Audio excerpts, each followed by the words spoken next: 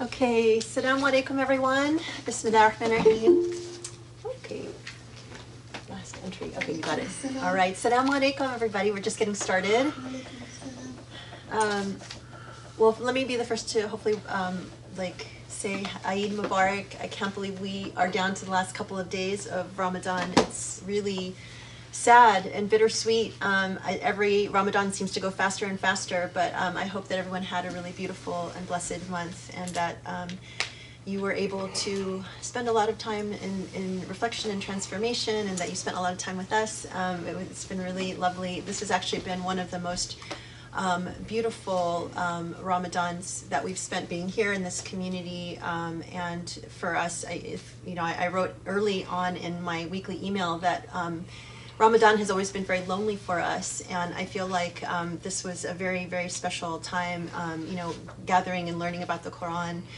Maybe one of the gifts was that we really were able to experience just a Ramadan that was not lonely and very, very beautiful. And so I want to thank everyone who's been part of our community, joining us on halakas, joining us at khutbahs, just everything. It's like very exciting because I feel like we had a lot of growth this month. That was also seen because this Sunday we had a fabulous webinar conversation between Dr. Bufadl and Tarek Suidan. And it was, if you didn't catch it when it was live, the recording is actually up on YouTube, and you can find it there. It was a 2-hour conversation. It was really exciting because when we shared it with people, we had like over 300 people that registered for the webinar.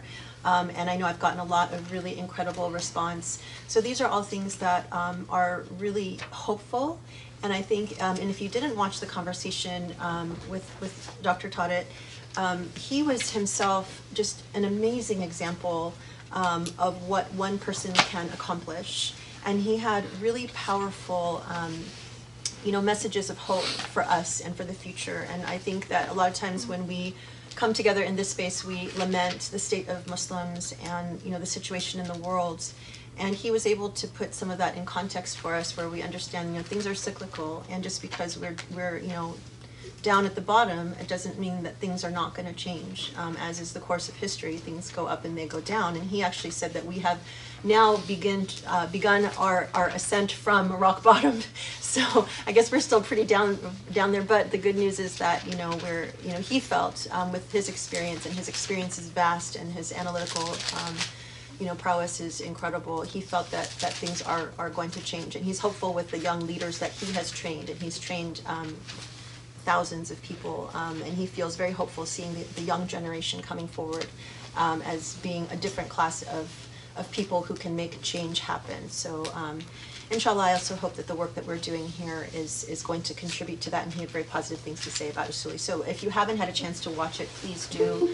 It was a really, really enlightening and wonderful conversation. So with things being on the note of things being dark, I know that everyone here is probably following what's happening in Palestine, and I know we need to pray and just keep our thoughts and for our brothers and sisters who are suffering there and experiencing unbelievable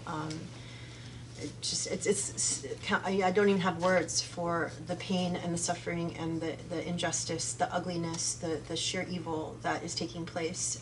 So let us pray that God will give them some relief, and that there's something that we can do within our midst to make some change.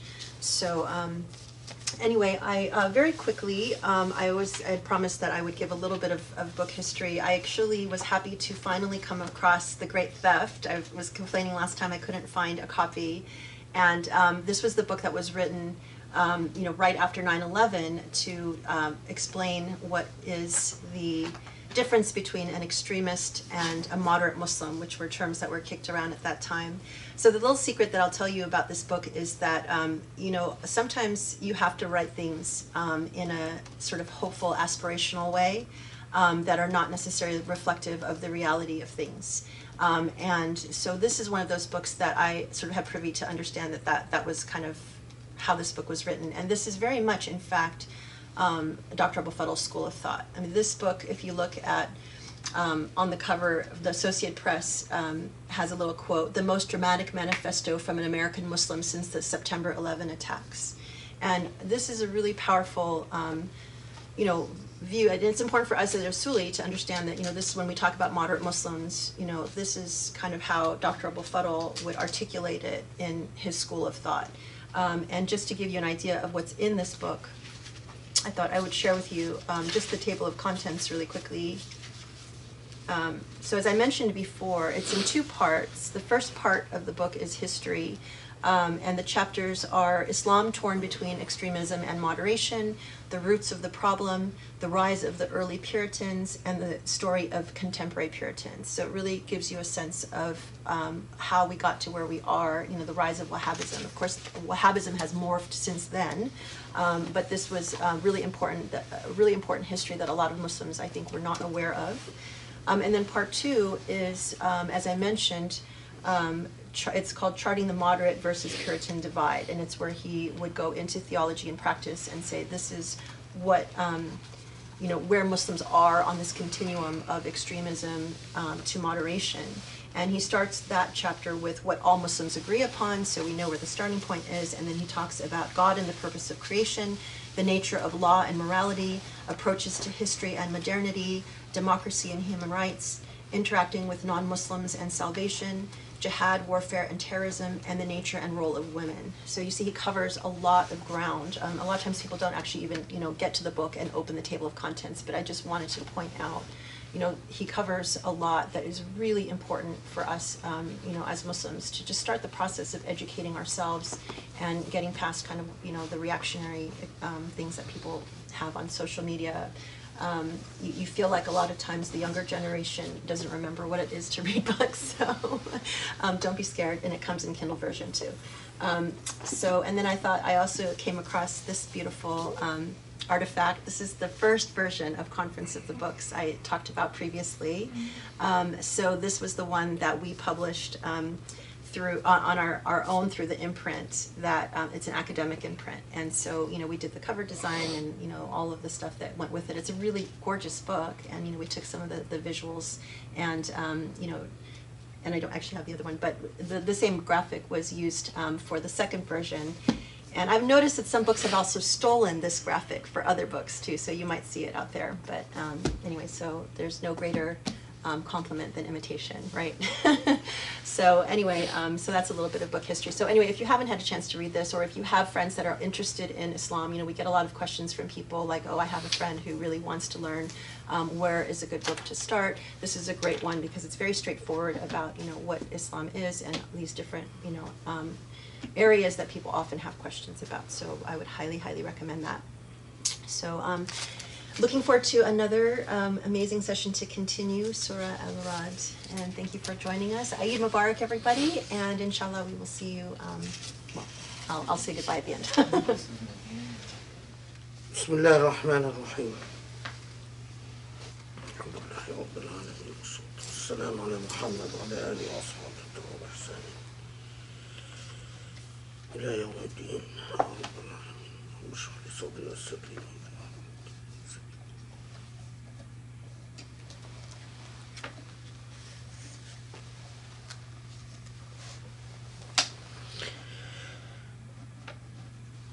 Okay, so inshallah today we will continue with Surah Ra'd, and inshallah finish it.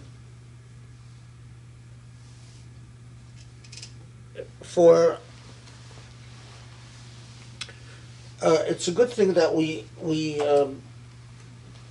did not attempt to finish Surah Ra'd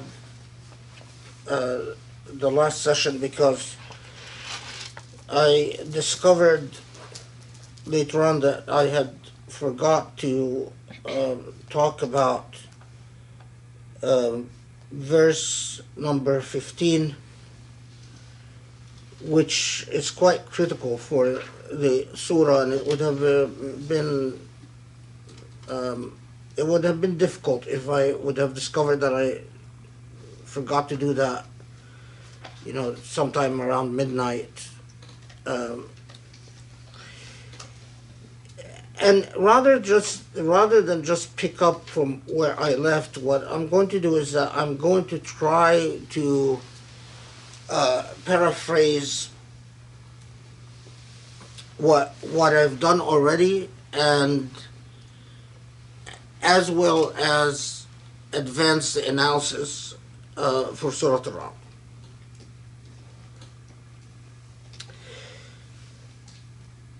So,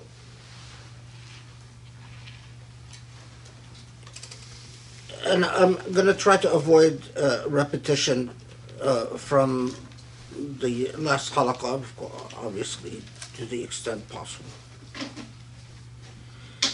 Alright, so Allah subhanahu wa ta'ala in Surah Al-Ra'd, we notice right away that it is a surah that is heavily anchored in pointing our attention to a Quranic Kawni, as we've said, the created Quran. Although the concept of the written Quran and the created Quran is a later development as a category, meaning that Muslim theologians articulated the concept later. But this is at the heart of the creation of the concept itself. And that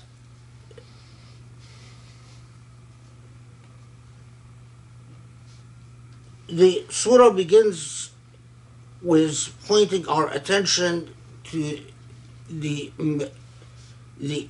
intricate balance in creation itself, the raising of the heavens without pillars, that everything is measured to serve life on earth, and that the nature of creation, the nature of this universe that Allah created, is that it is not wasteful and it's not corruptful. It does not cause corruption, but is in fact measured to perform a function that can only be described as anchored in life-giving and in goodness. And in this context, then, Surah Al-Ra'd introduces us to this notion of duality and الزوجين اثنين. And as we said last time, that it doesn't necessarily mean that there's always female and male, or that there is for the purposes of procreation, but rather that there is something and its opposite for the very nature of existence itself, so that even plants that procreate, plants that have sort of the female and male organs in the same plant, that they function like a positive and negative. And as we said, that there is, part of the plant is underground, part of the plant is above ground. But it doesn't, that notion of duality just doesn't stop there. And this is something that I didn't focus on last time. I think you simply forgot. It is not just, as we said, bitterness versus sweetness, or darkness versus light, or whatnot.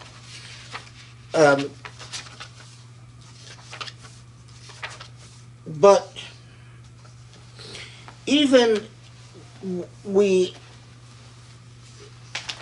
and I'll develop this a little further, but even when it comes to the way that we approach values, We have Jud versus al-Bukhl, generosity versus stinginess.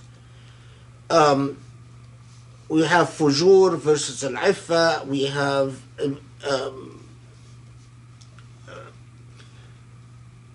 Iffa is sort of like modesty and being pure.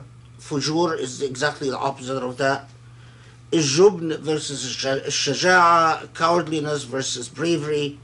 Zulm versus al-adl, injustice versus justice, and so on and so forth. And as we will see, in every situation, it is not that we are confronted with the ultimate moral question, but there is always these choices that within these choices are the very nature of the secret of creation itself, or the logic of creation, the way that creation is organized and made to function. Okay. And then we said that in Surah Al-Ra'd that Allah points to the natural miracle that although the substance of life is the same, which the Quran points to as water, but the amount of diversity that emerges from that same basic substance is remarkable. And that reflecting upon the created Quran would allow you to see the harmony and synchronicity in creation that would require a remarkable amount of planning and purposeful organizing. But we also noted that the discourse of the Quran on water and creation, in Sufi-esque tradition, water is often taken as symbolic of something else. I'm not going to repeat the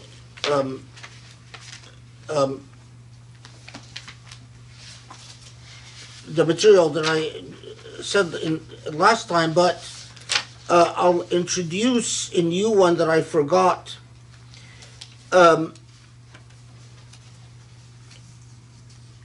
And that is some very interesting discourses on what they call ثنائي الماء والأرض. That there is a duality also in that it is as if water itself acts like the agent that pollinates earth for life to exist. And in the works of some of the Sufi-esque tafsir, they talk about water is like the father figure, and the earth is like the mother figure. If you've ever, and that they go beyond that, and then they say that the Quran itself, the water, is symbolic for Quran, and that the Quran itself is the secret elixir that is required to inject life in the spirits and hearts and intellects of beings. And so in Sufi Tafsir, you have some very beautiful writing about the properties of the Quran that are similar to the properties of water, and the way that the Quran flows and penetrates through things to bring life and goodness to the forefront. And as we talked about last time,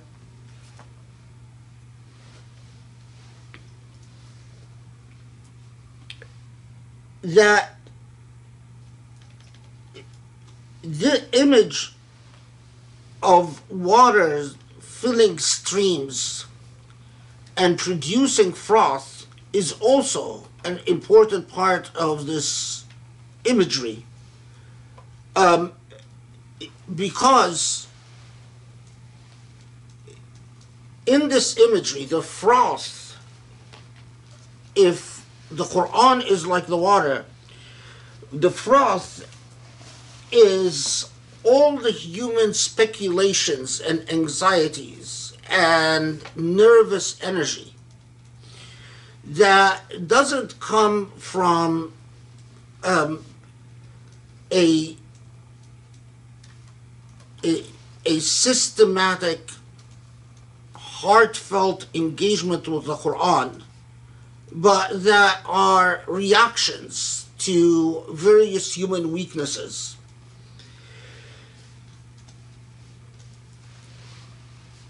Now,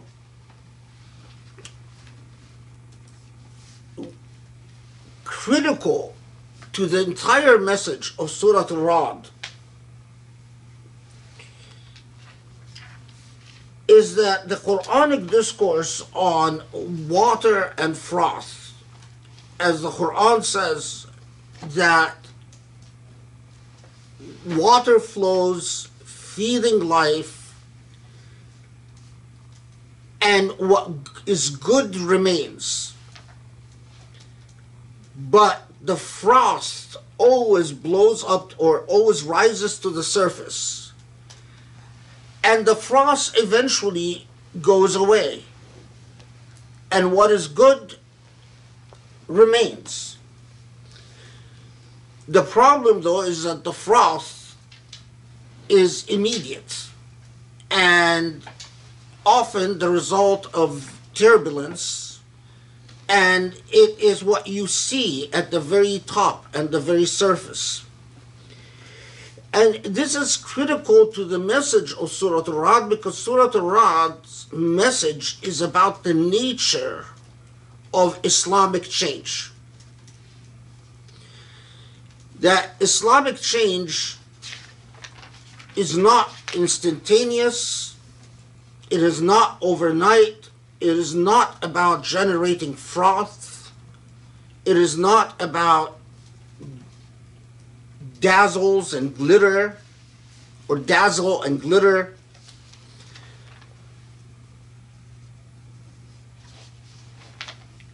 It is very much the very logic of creation, in which you have water feeding the earth, and to spark an incremental long process that then ends in fruit.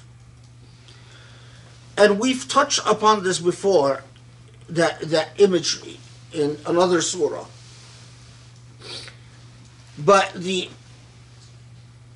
takes a process that, a healthy process for fruit to be produced, in the same way that it takes an entire process for water to remain on earth, and for goodness that water brings to remain on earth while the frost evaporates. And then, as we said, that begs then the question of, well, what are the rules, or what can be done or should be done in order for this incremental, progressive process of Islamic change to take place, for the water to produce the goodness that it is supposed to produce, or if water is the Quran, for the Quran to produce the goodness that it's supposed to produce, for things to bear fruit, in other words. What are the rules for an Islamic engagement that generates this process? And as we said, in the last halaqah that we get these rules laid out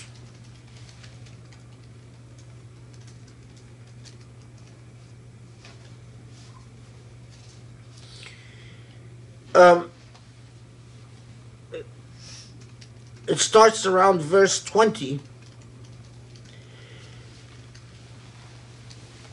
and first among these is honoring your covenant.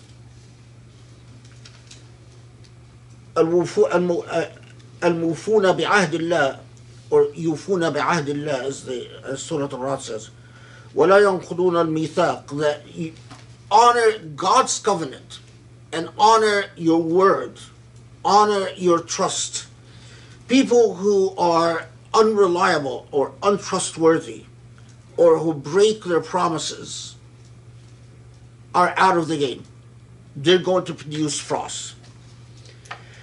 And as we said, يَصِلُونَ مَا أَمَرَ اللَّهُ بِهِ أَنْ يُوصَلْ, that you must be the type of people that connect what Allah ordered to be connected, not sever it. And we said, what are the things that Allah ordered to be connected? And as we said last halaqah, the examples we gave, that even cruelty to a chicken would be severing what God ordered to be connected. Leave alone relationships to parents, relationships to neighbors, relationships to treating other human beings kindly and justly, and so on. And beyond these two, then we had Surah Al-Ra'd mentioned perseverance and patience, prayer, which is classically always coupled with infaq, with spending in God's way. And Surah Al-Ra'd presents us with another one that doesn't get enough theological attention, especially among modern Muslims, and that is dar' as-sayyi'a bil-hasana, repelling evil with goodness. That we're not talking about law, and we're not talking about criminal penalties, and this is where a lot of people get confused when they fail to understand each surah in its proper historical place. Surah Al-Ra'd is about the creation, if you will, of an Islamic movement, the birthing of an Islamic reality. It is not about the running of an Islamic legal order. So, while in law, we often talk about that if there is harm, there has to be a response to that harm that is anchored in a punitive model. That's what we do in law. But for Islamic goodness, for you to create an Islamic civilizational project, these are the building blocks. And the building blocks cannot be, among the building blocks is, you cannot rely on the logic of vengeance, because vengeance will only generate an ample ugliness. When you have ugliness responded to with ugliness, you only get ugliness.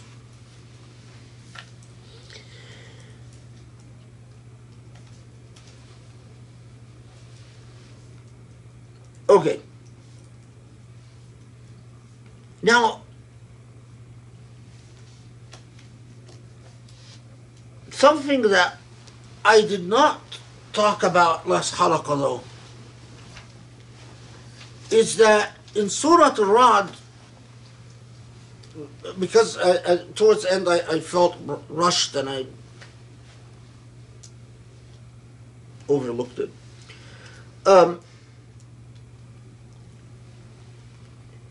Note that in Surah Al-Ra'd, Allah speaks about sending lightning and thunder, and we did talk about that in the Sufi-esque tradition, when Allah talks about lightning and thunder, a lot of the Sufi-esque tradition takes this as a metaphor.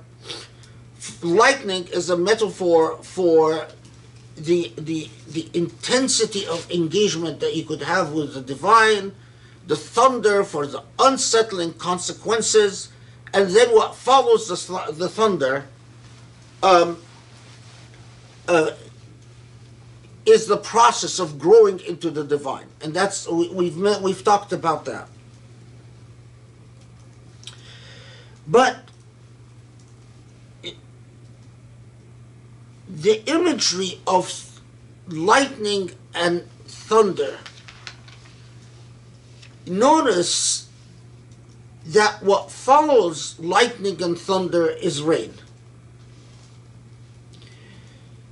And in my view, in my engagement with Surah Al-Ra'd, what I take what Surah Al-Ra'd is saying about lightning and thunder is, look beyond the lightning and thunder. That the lightning comes, it's impressive. It generates fear. It generates, the dazzle effect. You see the lightning might even strike someone. In other words, the lightning are these, intense acts of high energy, like rioting, like violence, like clashes, like whatever. And thunder, again, acts that are extremely unsettling. But that's not the issue. The issue is what happens after the lightning and thunder. What are you going to do with the rain falling afterwards? If you are unable to channel that rain into riverbeds that bring actual growth, then the project is a failure. Because so many people, when they think of change, they don't think beyond lightning and thunder. They think about, you induce the shock act, the act where you spark a bit of change through shock value. But what comes afterwards? Which, very interestingly, we had the halaqah on Saturday, and then the conversation with Tariq Sudan on Sunday, and it overlapped with something that Tariq Sudan said that caught my attention. And at one point in his talk, he was saying talking about the equation for change. And part of his equation is one of the elements of his equation was plans for the future. I forgot how he put it, but it was, that's, and this overlaps quite remarkably with Surah Al-Ra'd, or at least my understanding of Surah Al-Ra'd, because Surah Al-Ra'd is always, with all due respect to the Sufi-esque tafsir, or the Sufi-esque approaches, Surah Al-Ra'd from the very beginning is talking to you about the created Quran. And the created Quran teaches us about Allah's Sunnah in creation. And Allah's Sunnah is telling us about how we can nurture goodness within and without. And the theme in Surah Al-Ra'd that is persistent is how meticulously incremental the process of change is, and how that you must always be able to look beyond the froth. If you are about the froth and nothing but the froth, if you're about appearances, about optics, you will never go anywhere. Because it's not about optics, it's about values. So if you produce the right optics, but your values are values that sever what God ordered to be connected. So in other words, according to Qadi Iyad, if you have the right optics, but you are cruel to the chicken, because remember, if Qadi Iyad said that a person who is muhsin in everything, but is cruel to a single chicken, this person is no longer a muhsin, is no longer a good human being. And what Qadi Iyad is saying is, he's extracting it from a whole tradition like that.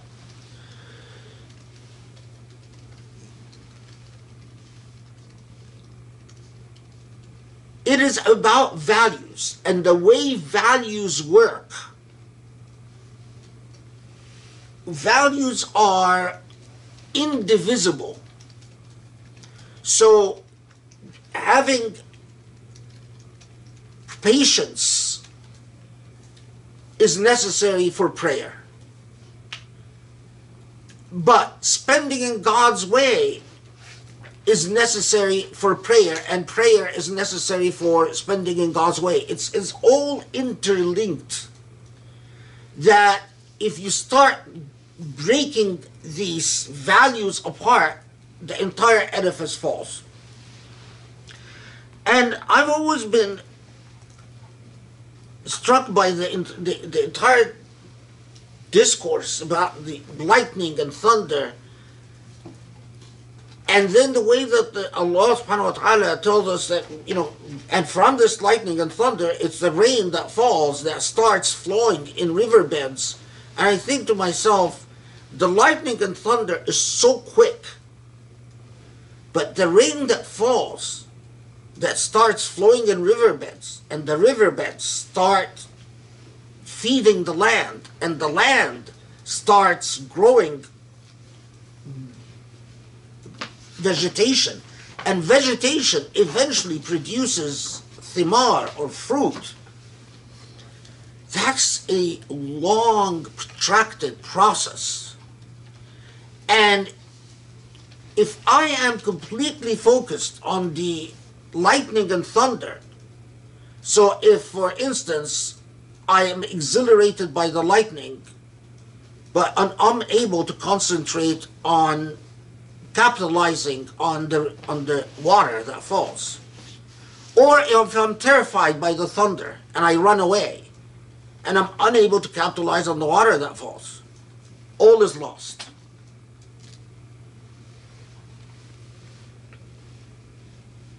Okay. Now,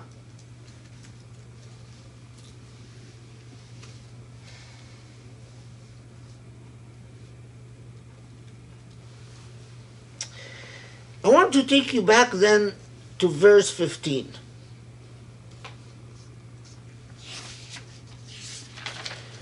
Allah subhanahu wa ta'ala tells us that the lightning and thunder supplicates Allah's name. Yusabbih. And we said last halaqah that yusabbih is anything that does tanzih, anything that yunazzihillah, anything that testifies to the oneness of God and the power of God is tasbih. Tasbih doesn't have to be purposeful. Tasbih has any act of tanzih. But then, when Allah subhanahu wa ta'ala then says in 15, وَلِلَّهِ يَسْجُدُ مَا فِي السَّمَاوَاتِ وَالْأَرْضِ طَوْعًا وَكَرْهًا وَظِلَالُهُم بِالْغُدُوِّ وَالْآصَالِ.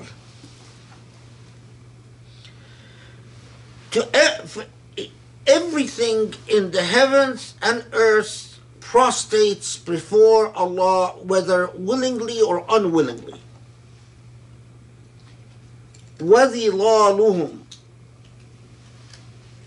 and their shadows.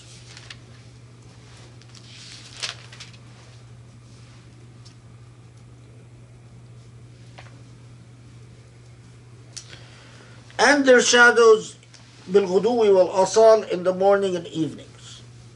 Okay. So, what is the significance of this and how is this?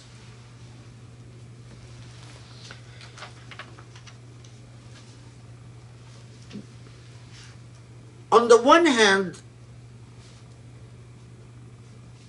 if we can understand prostration, the heavens and earth prostrating to Allah, that, as the verse says, whether willingly or unwillingly. So at one level we can understand this as saying that whether willingly or unwillingly, Allah subhanahu wa ta'ala is supreme and sovereign. And that it is as if Allah is saying, if Allah would have willed, everyone would prostrate to Allah. And this is in fact how the traditional tafsir understand this verse. As you probably would guess, in Sufi-esque tafsir, this takes a much,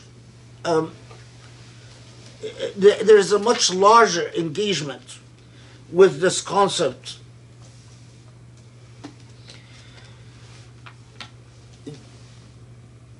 In Sufi-esque tafsir, they often talk about that sujood,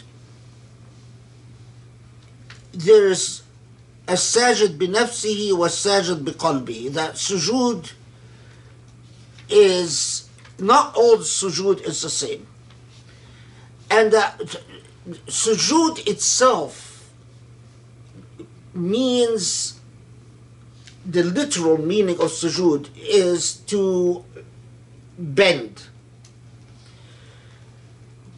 So if you say sajadat al-nakhla, which was an expression used before the Quran, then the palm tree sajadat, did sujood. It doesn't mean you're saying the palm tree actually prostrated. It means that the palm tree bent because of wind or whatever. And so, in that sense, it is Allah saying, everything in the heavens and earth yields to the will of Allah, whether it wills to do so or not. And then in the Sufi tradition, they often talk about that when willful sujood is either a sujood bil-wajd, that the prostration is not bending just your body, but the much more difficult thing to do, and that is to bend your soul, because you're bending something that is non-material. And that the bending of the ethereal, the non-material, is much more difficult than bending the material. That's easy to bend the material. So in the Sufi tradition, they first say, okay, is it voluntary bending, prostrating or not? But second, is it prostrating the ethereal or prostrating the material. And if it's prostrating the material, that's only the most superficial level.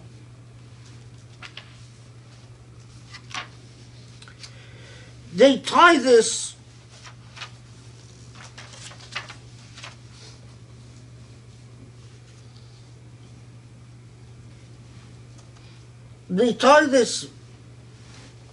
most frequently, this whole issue of the nature of prostration, to the nature of dhikr itself.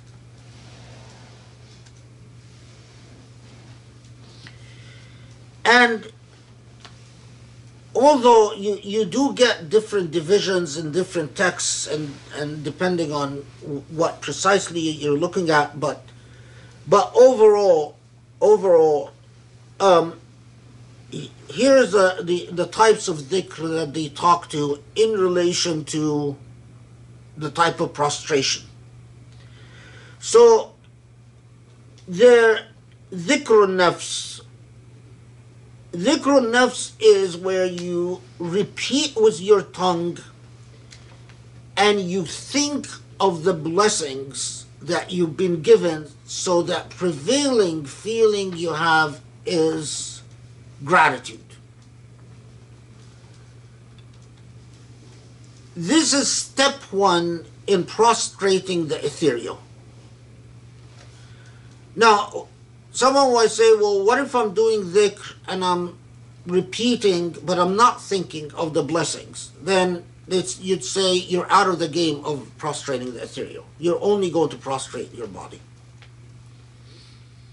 Leave alone, of course, if you are thinking of, prestige or attention or competition or all the types of things that people think of that.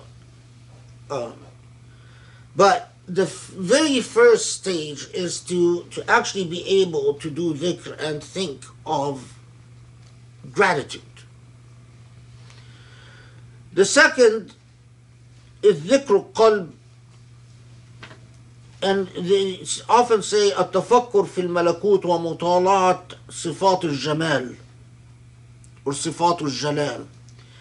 That now you're doing dhikr, but you are thinking of the malakut, the realm of the divine, and you are focused on understanding the sifat of Allah subhanahu wa ta'ala. The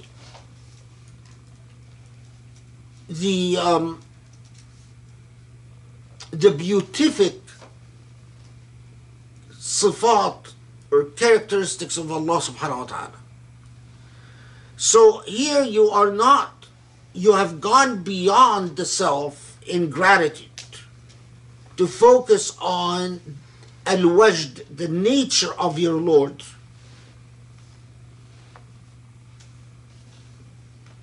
Third is dhikr sir, where having gone beyond gratitude for the self, for what you get personally, to reflecting upon the sifat of your Lord, the beauty of your Lord, and in fact, you are journeying towards understanding Allah as Allah, not Allah as a reflection of you. Then you are in a state of munajah, where you actually get to the point where you are speaking to Allah, but you are not speaking to the self. Because a lot of us, when we think we're speaking to Allah, we're actually speaking to ourselves. But you can't speak to Allah unless you understand something about Allah. And that is where the dhikr that is focused on the sifatullah, like the short dhikr that I did yesterday with you guys, for instance. Then ذكر الروح, which they in the Sufi tradition they call it ذكر المشاهدة, where you actually through your dhikr you are able to see something of the signs of divinity directly. A proper Sufi will never describe to you what they see. They will only tell you that you have to experience it yourself. And then most Sufi texts will mention a final stage, and that's dhikr al-fana, and that is the dhikr of, but this is said to be only the most pious are capable of it, where you actually, in your dhikr, you completely lose all sense of the self. You no longer feel your body. If someone came and in your state of dhikr and, shot you, you wouldn't know that you were shot.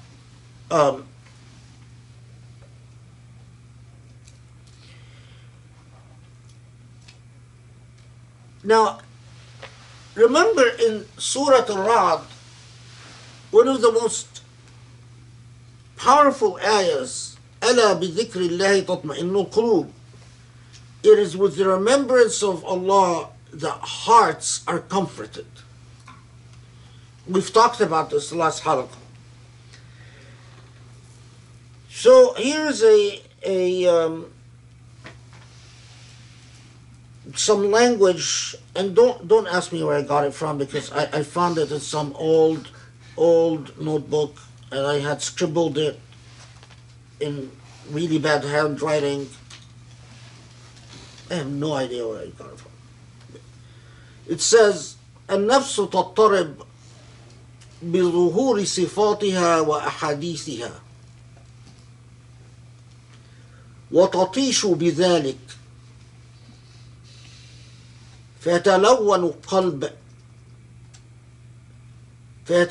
القلب ويتغير ويهتم بأحاديثها فيثقل ويضيع.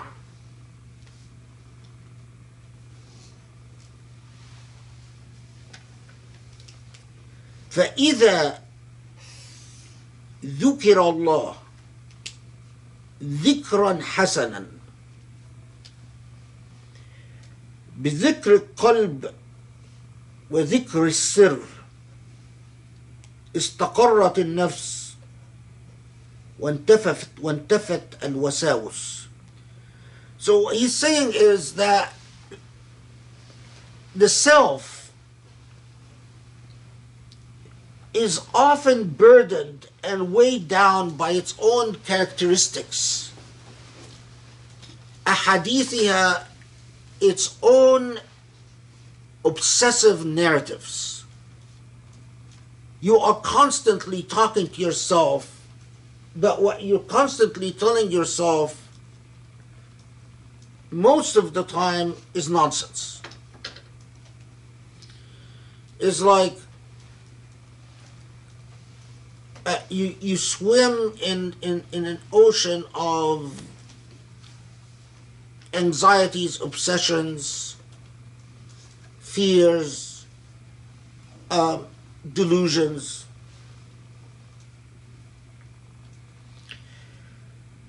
And because of that, the heart is constantly poisoned. And because the heart is constantly poisoned, the heart is also constantly lost. But only when you learn to do proper dhikr do you learn to silence or to separate from your sifat, from your own characteristics, your own personality faults. It's like you abandon your own characteristics and go to sifatillah, to the characteristics of Allah subhanahu wa ta'ala. And you silence your own narratives to listen because the voice of God can never be heard as long as your voice speaks louder. So this is just this is all just a taste of all that's generated around أَلَا بِذِكْرِ اللَّهِ تَطْمَئِنُّ الْقُلُوبُ. That it is, in traditional tafsir, they always say, well, you know, if you're pious, if you think of Allah, then you feel better. Okay, but Sufi's tafsirs will take it beyond. Now, having said all of that, now let's go back again to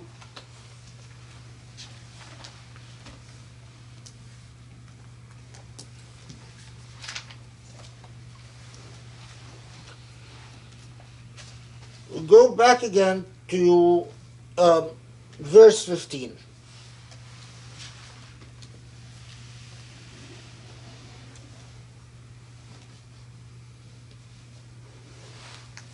Okay. So all of this is fine. So we understand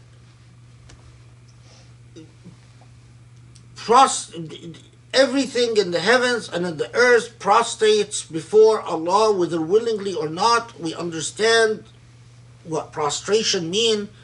We understand something about how the Sufi tafsir talk about prostration, and that a lot of people who prostrate voluntarily are only prostrating physically, but not prostrating their ethereal soul, or the prostration of energy, if you will, which is much harder. However, you notice in verse 15, it's that mention of shadows, that they prostrate and their shadows prostrate. And this has caused a tremendous amount of pause and discussion in the Islamic tradition. Why the mention of shadows? What is the significance of saying everything in the heavens and earth and their shadows?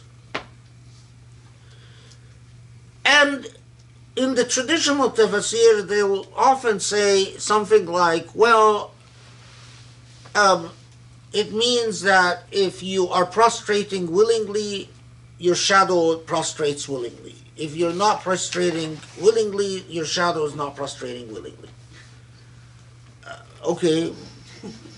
I mean, yeah, it doesn't take us very far, right? In Sufi tafsir, there's a lot of a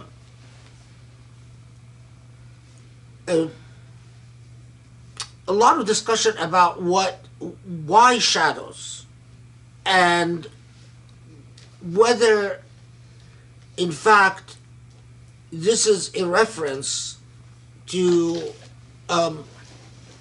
another, if you will, force, or, but it's in part inspired by the Sufi-esque approaches, but it's also, I have to say, mostly inspired by my own journey with the Quran. Remember that in this surah, we already said that the Quran constantly talks about dualities in things. And I think I mentioned to you before once that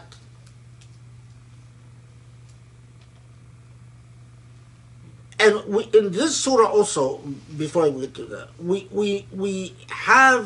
we talked about the mu'aqibat, that that word that the Quran uses, that there are mu'aqqibat behind you and ahead of you, and we said that in the traditional tafsir there is a discussion about whether the mu'aqqibat are angels, whether there are your traces, your legacy, your footsteps that you leave. That's all was in the past halaqah, right? But mu'aqqibat also,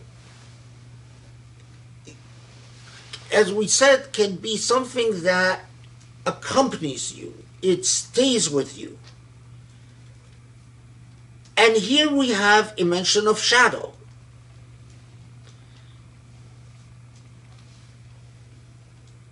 If you imagine that for every act there is a reaction, for every positive there is a negative, the very nature of goodness and bad is defined by the presence of something and its opposite. So, and again, this gets into the philosophy of goodness and bad, but in essence, that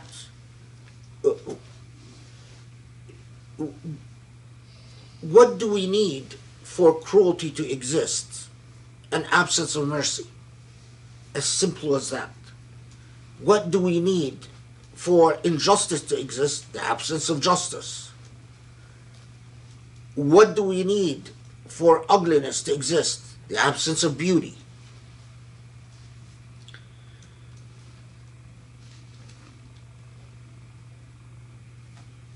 I have become convinced that all things, all living things, have a shadow, but not a shadow in the sense of what light comes from the sun that is blocked, but a shadow of the energy, of the duality, of the alternative of what is.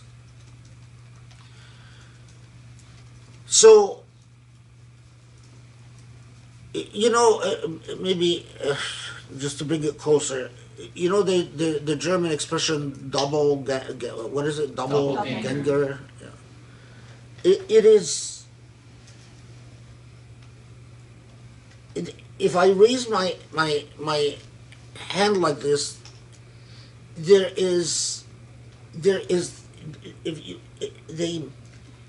the other side of raising the hand, whatever it is, if you make any decision in life, so if you decide, okay, I'm going to open this book and read it, there's the alternative decision instantaneously of not opening the book and not reading it.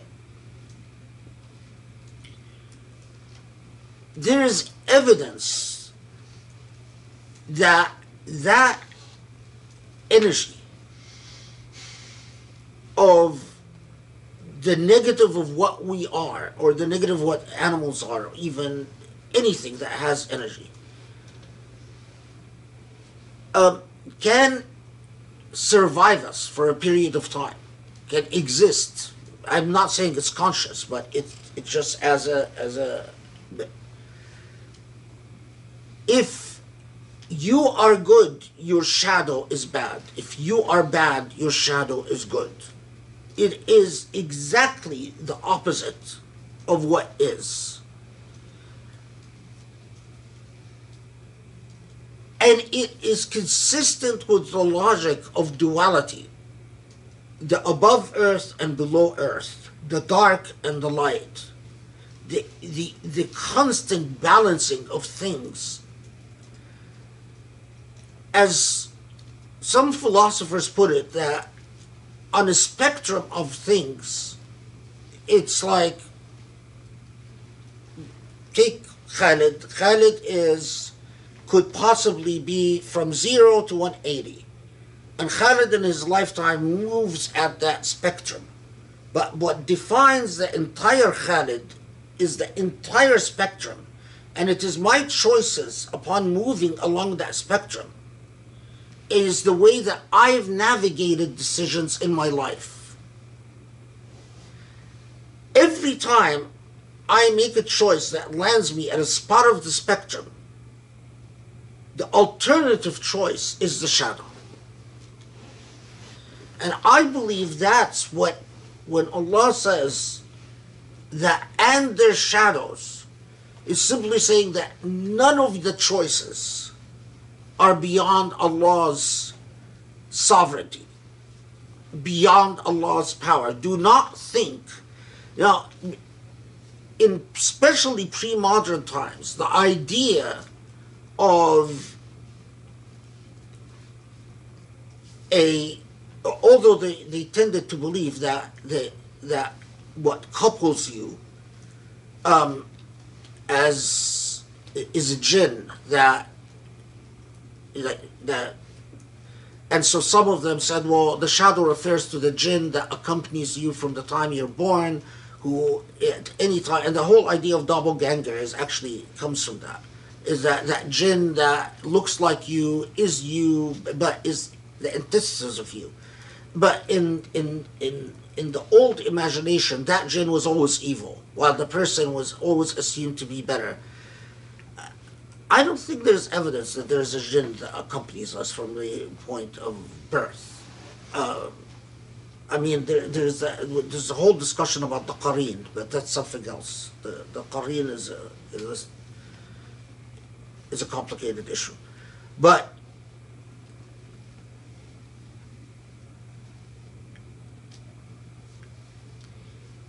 anyway, Allahu Alam. But I think it sustains, it's consistent with the logic of duality that we find throughout Surah Al-Ra'd and throughout. Now, there's another thing about this duality. And again, if you don't, I'm not taking you in a philosophy lesson, but I'm just going to put it out there, and then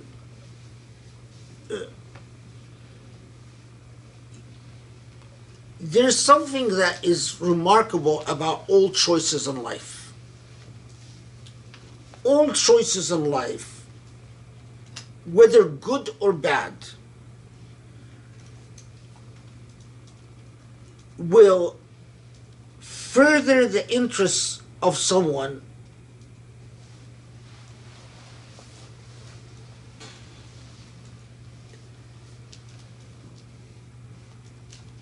all choices of life, if within a paradigm of scarcity, will always further the interests of someone at the expense of someone. All choices of life, all decisions will tend to leave someone happy at the expense of someone being less happy. This is what's dangerous about defining morality without God, is that if it's simply, if you take God out of the equation, then whatever human beings are experiencing is doomed by the paradigm of relativity, because human beings will always talk in terms of I'm better, I'm worse. It is only God that comes and can take us out of the hell of duality into the decisiveness of singularity. It is only God that can come and say, it's not about you got a bit better, you got a bit worse, but there is actually right and wrong. Look at the world we live in. Try to convince someone that the way that they use their body, to the way that they commercialize their body, the hardest argument to make is to philosophically convince someone that commercializing their body is morally wrong. Because in terms of cost and benefit, they say, well, if I prostitute myself, what does morality have to do with any of it? If it's consenting adults, what do you always get about the typical argument you get that sustains all moral relativity is consenting adults. Well, between consenting adults, what's the problem? It is always the cost of, well, who benefited some, who lost some. And as long as we're stuck with that, we are locked within that paradigm of relativity. It is only the intervening of a supreme third party that can take us to the point of absolute moral value, judgment. Anyway, but I think that Surah Al-Ra'd itself points our attention to that it is only the supremacy of Allah that takes us beyond the realm of froth and the world of froth to the world of actual life, living water and rivers.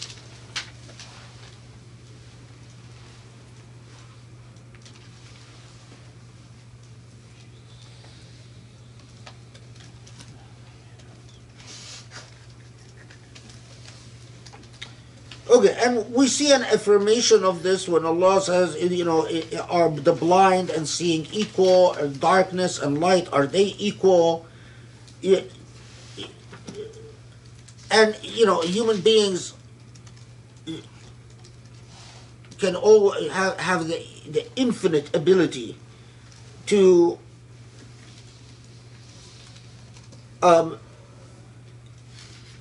within these dualities, to say, well, what's light, what's darkness? It is only Allah that can get us to the point of absolute moral judgments. Anyway, this is, if as you go on,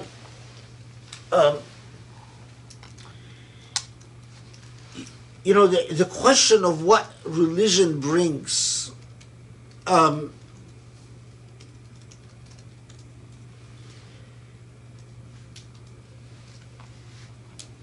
This is very important to that whole idea and that whole issue. Anyway, okay, so, and right after that is right after verse 16 is when we get, Allah talks to us about the river flowing and the froth. This is verse 17, right?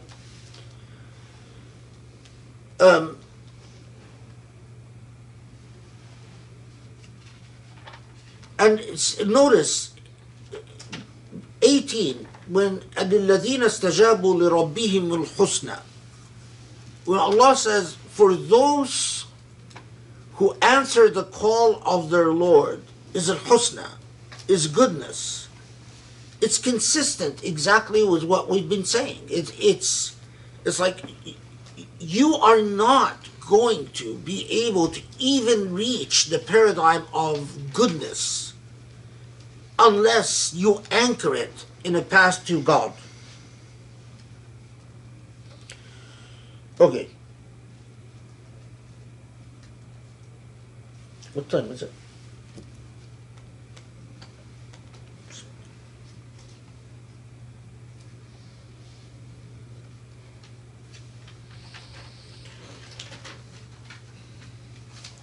Then, last halaqah, we talked about when Surah Al-Ra'd then gets to the point of when the Meccans or the unbelievers are telling the Prophet, well, how come you didn't have you don't bring us a miracle? And we've talked about the response to that. and the importance of the response to that, but tie this into the moral or ethical message of Surah Al-Ra'd. Because if Surah Al-Ra'd, if the Quran was, or if Islam had no ethical message to deliver, then relying on miracles would be acceptable. I mean, if it's simply positive laws and commandments, do or do not do, then you do a miracle. Okay, you've got the point that this is a miracle. Okay, now do X or do Y. Exactly like Allah dealt with the Israelites. Don't work on Saturdays. Why? Well, because I gave you a miracle. No rational reason, no logic, no philosophy. It is simply a positive command because you were presented with a miracle. Or when the miracle of the Immaculate Conception, the miracle of John's father being able to have a child at such an old age, and he gets, tells Allah, give me an ayah, and he says, ayatuka an la tukallim an-nas, that your ayah is don't talk to people. Why? What's the logic? Nothing. It is a world based on command and obedience, consistent with the paradigm of miracles. But once you have a Quran, a book of persuasion, miracles are no longer valid because they don't transfer beyond the moment that people witness them. And now people need to understand fairly layered moral concepts like water flowing, froth disappearing, which is, it is not high philosophy, but it's still philosophically sophisticated enough that you need the Quran, not a set of miracles, to convey that point. Okay. Now, look at 31.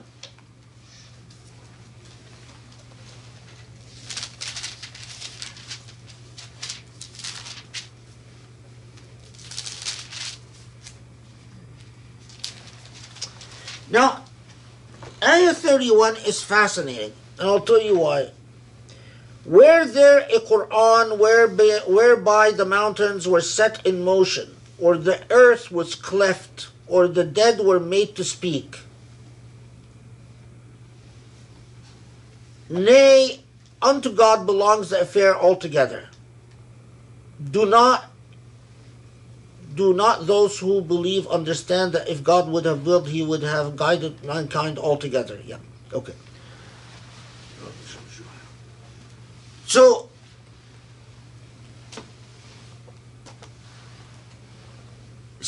ولو أن قرآنا سيرت به الجبال أو قطعت به الأرض أو كلم به الموتى بل لله الأمر جميعا.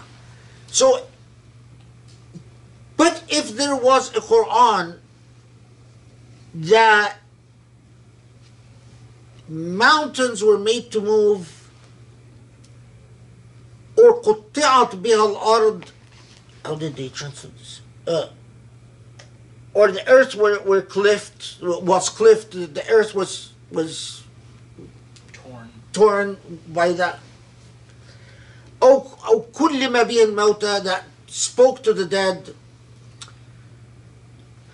لو أن, if there was Okay, no, the first thing you notice is that it says if there was a Quran, but it doesn't tell you the rest of it. So if there was, okay, then what? It simply says, بَلْ لِلَّهِ الْأَمْرُ جَمِيعًا. No, it is all up to God. But then if you're paying attention, you'd say, well, wait. If there was a Quran that did all these things, it would have been up to God. So what am I missing here? So, and what does that mean? A Quran that would have moved the mountains, or tore the earth apart, or spoke to the dead. And then it says, no, it is all up to God. Now, in traditional tafsir, the way that they read this is that they say, well, basically, Allah is telling the Meccans that, if God would have willed, you would have had all the miracles that you wanted. And instead of a Quran that just speaks to you, God would have moved mountains, spoke to the dead, did all these miraculous things, but it's all up to God. But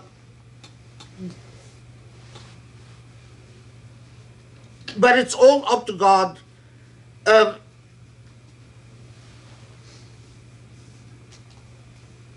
if God would have wished, God would have guided everyone. The only problem with the traditional tafsir is that God says plenty of times that if God would have willed, God would have done X, Y, and Z. But here, God is saying, if there was a Quran that would have done all these things. So it doesn't seem to be saying that simple point that if God would have willed, God would have moved the mountains and torn the earth and spoke to the dead. But specifically, a point is being made about the Quran itself.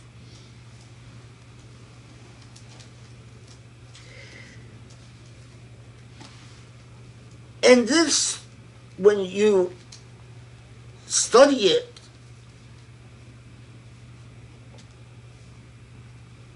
it's saying something that Surah Al-Ra'd already tells us. Listen, the Quran is not there to move mountains or to speak to the dead or to tear the earth apart. Don't think that the Quran is like hocus pocus magic. It is not there for you to think that you're going to recite it, Allah is going to give you victory, and you are going to have a utopia, or you're going to have all the people believe. The way that the Quran works is very different than the way that miracles work. It is, you want to understand the way that the Quran works, understand the way that water flows and feeds the land and grows its fruits, and the way that we get rid of froth. Remember what we said last halaqah, when human beings interfere with water, there's even more froth. And sometimes a froth that is actually a pollutant, and then we need to actually remove the pollutant purposefully. We talked about this last halaqah.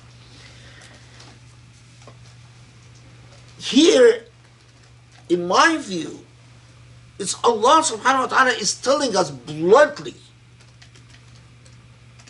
if you're going to approach this Quran as if it is a miracle worker, you know, that miracle grow things, I saw these commercials, or like you put something and then it miraculously grows. Yeah. If you're going to think that you're buying one of these miracle growers, well, the Quran doesn't work that way. Then Surah Al-Ra'd, it comes, remember again, consistent with our methodology, that every surah came to speak, to teach Muslims at the time and Muslims forever, a critical message about God's objectives on earth. You are going to need to build a civilization, but it's not about, you know, lightning and thunder and dazzlements and overnight things, and it's not about that. Think of something very simple. The Prophet ﷺ has captives of war. He says to them, a lot of the captives couldn't afford to buy their freedom. So he says to them, okay, teach a Muslim to read and write and you're free. Only someone whose intellect is the Quran like that would think that way. Because if, you know, think about it. You yourself can't read and write. Two, you're living in a state of siege. You're in Arabia and everyone wants to kill you. The Persians want to kill you. The Romans want to kill you. The Arabs want to kill you. Everyone wants to kill you. And what are you interested in? What are you concerned about? Teaching your friends to read and write. Now this friend could go to war tomorrow and get killed in battle. And all the reading and writing that he learned could avail him nothing. And the irony, he could get killed by the same person who just taught him to read and write. But this is a man whose intellect was the Quran. He doesn't think like our idiotic leaders today in terms of cost and benefit, but in terms of values.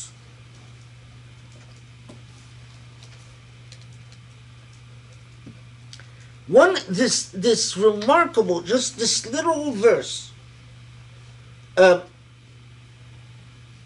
أَنَّ قُرْآنًا سُيِّرَتْ بِهِ الْجِبَالُ 31. It's one of the most remarkable verses in the entire Quran. I've never read a tafsir that said anything interesting about it. But for me,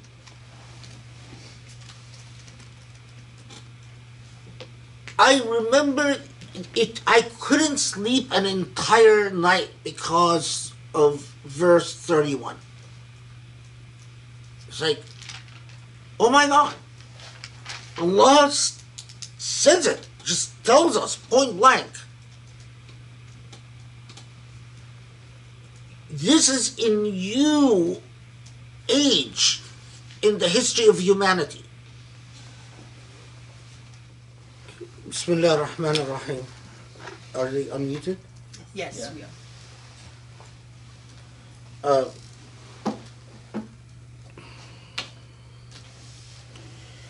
You know, when you have endless intellectual curiosity, so you read all types of things, including very strange things. So I was reading about a guy that I don't know apparently this guy makes money by going on some websites. I don't know what types of websites these are, but he goes on websites and he gets paid tokens to hit himself. So I guess like you pay certain amounts of tokens and then he slaps himself. I don't know what else, but you know.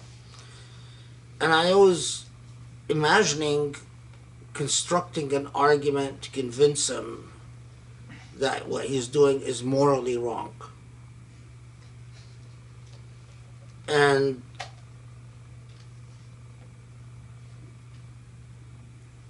it's very difficult.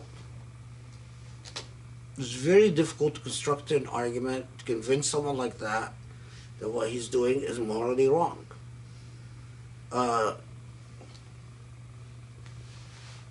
You know, as long as you have that logical, well, someone benefits, someone loses, someone, you know, the endless cycles of relativism and anyway, very strange. I never thought that there's anyone who would be willing to pay money to just see someone slap himself or punch himself or something. These people are strange.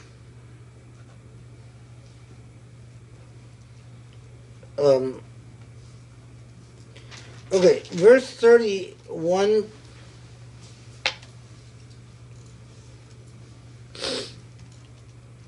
The reference, let's see, study Quran. It says, and those who disbelieve calamity will never cease to befall them because of what they have been wrought, or alike close to their abode until God promises come. Most commentators say that this is a reference to that this is Allah telling the Meccans that to reflect upon the fact that they are in relative safety while there are constant calamities that befall those around them. And then some take it to beyond the Meccan context to say that, you know, that Allah is telling human beings that the nature of their existence, that every time a calamity befalls them, it's a warning from Allah. Anyway, in case because a lot of people are not sure why the reference to calamity. If you understand it as speaking to the Meccans, and then possibly a reference to Allah's constant sending of messages of warning that remind us of our own lack of independence, then it would not be an issue. Okay. 36. Those who said that Surah Al-Ra'd is a Medinian surah often cite 36 because of the reference to the Ahzab, which in the Medina period, we know what the Ahzab are. If Surah Al-Ra'd is a Meccan surah, then 36 would, that reference to the Ahzab, when it says that some of the Ahzab deny parts of the revelation, then it would be a reference to Jewish and Christian communities outside of Mecca, that would be the earliest reference in the Quran to the Ahzab. If Surah Al-Ra'd is Medinian, then we know that the Ahzab were the parties outside of Medina that had a very turbulent relationship with Muslims in Medina.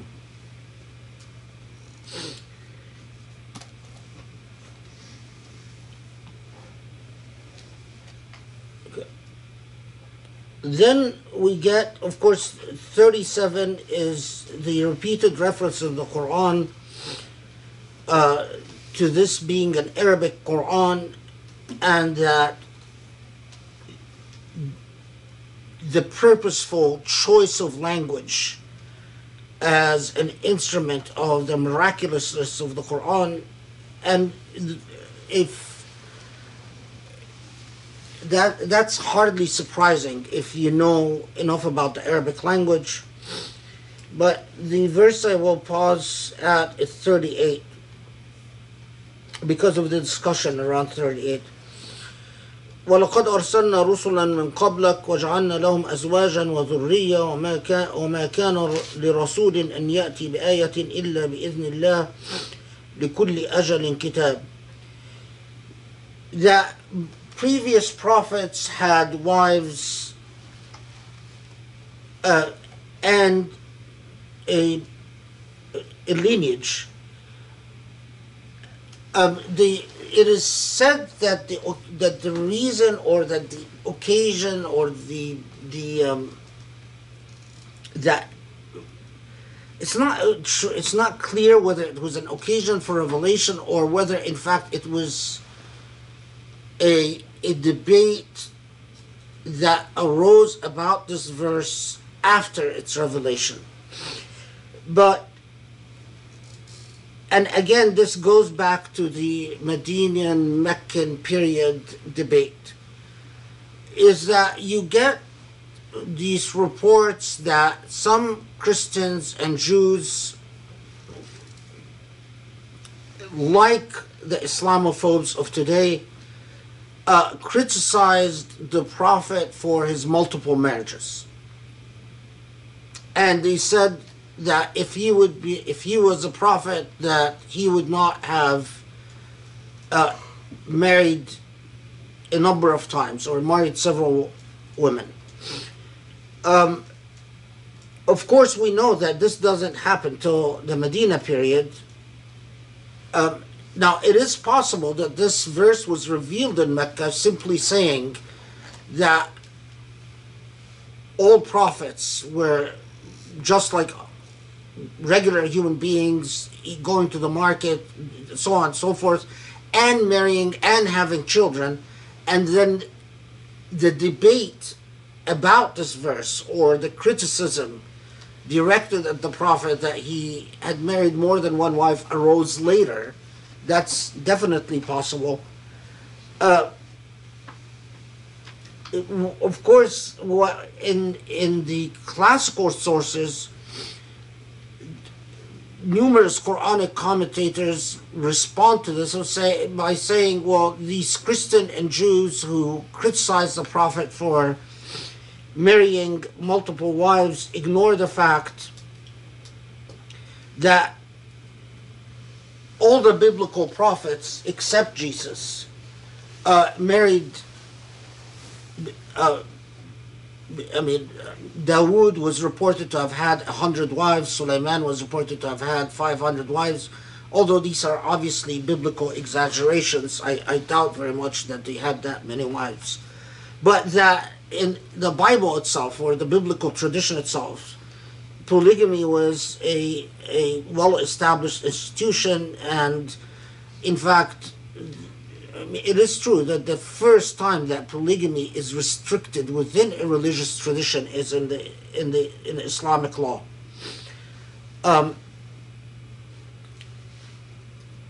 Just an interesting note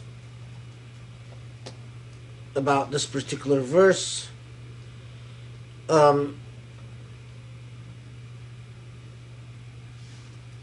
Okay.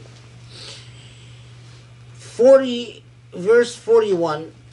Let's see how they translated that one.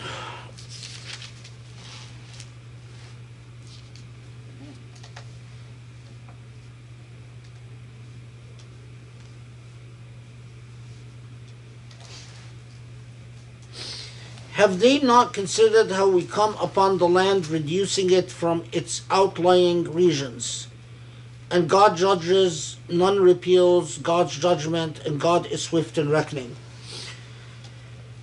ألم يروا أن نأتي الأرض ننقصها من أطرافها. This verse gave commentators a long pause because pre-modern commentators weren't sure what it meant. That we come to the earth and, how did they put it?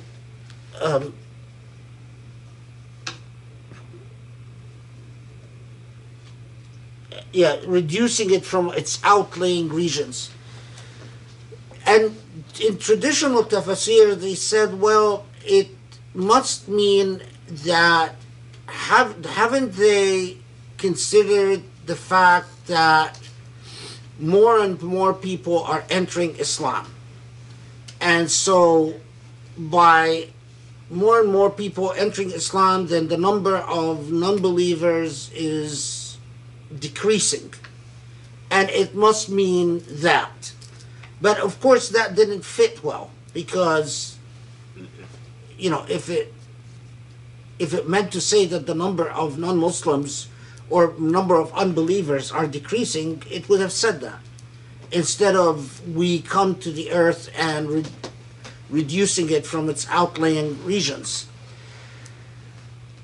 So, and many just said, well, we're not sure what it means. The reason it's interesting is really for the people who wrote about the scientific miracles of the Quran. That, and again, that's not my field, so I don't feel comfortable talking about it, but just from what I've read, is that apparently scientifically that's correct, that the landmass is constantly being reduced, and as more and more land go under the ocean. So a lot of the a lot of the people that write about the scientific miracles of the Quran, that's one of the verses that they discuss. So if you're interested, check out one of these sources.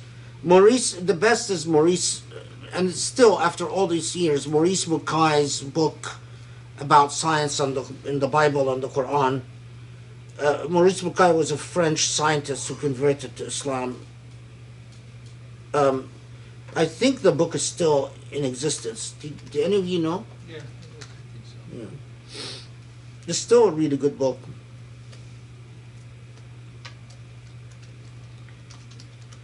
Okay. And then Surah Al-Ra'd comes to an end with promising that, addressing the unbelievers themselves and saying that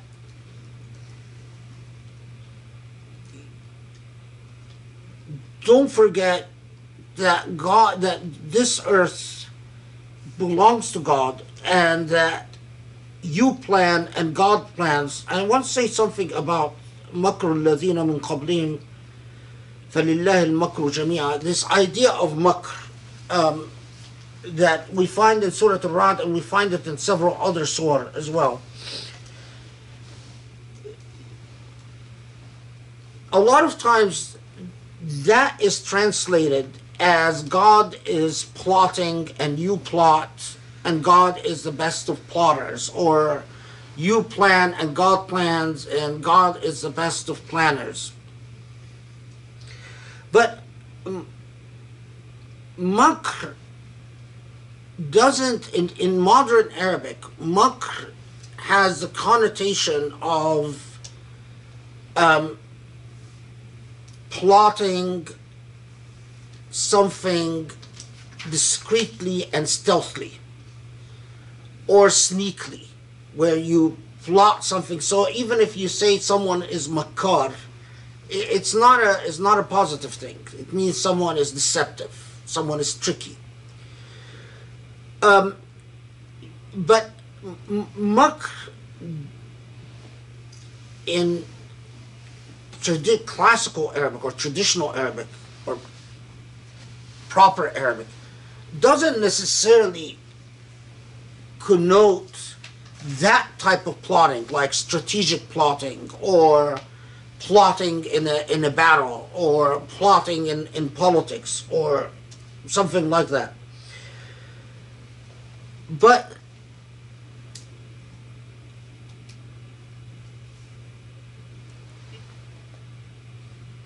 makr is the term itself. It's like saying you think you are in control and God controls, and God is the best of controllers. It comes from the origins of kar, that moving with direction, moving with purpose, with objective. So you think you know where you're going, and God knows where things are going, and no one knows better than God. And that is then entirely consistent. The way that Surah Al-Ra'd closes with its entire message in this whole notion of long-term nature of things, the long-term movement of things, the nature of growth, and the nature of progress itself. And of course the last verse where Allah subhanahu wa ta'ala is saying, to the Prophet himself, because don't worry about whether they believe you or not believe you. Ultimately, God is sufficient for your sense of certitude. And this, of course, extends well beyond the Prophet. Because if you learn to get your sense of affirmation from God subhanahu wa ta'ala, from Allah directly, and which the Quran repeatedly, and then we'll see in a different surah, that the Quran underscores this, that your entire, if your affirmation of your opinion of yourself relies on other human beings, then you will be lost. In fact, the Quran, as the Quran puts it, that you will be as lost as someone who is thrashing up and down because you're possessed by a devil. The picture that the Quran draws. That your sense of affirmation must come directly and only and exclusively from Allah. And if you know that, if you believe that what you're doing is what Allah wants, then you must stick to it. And that is critical to the entire message of Iran. Okay, so now I'll go back and summarize what Iran leaves us with. I just want to make sure I didn't forget anything before I do that.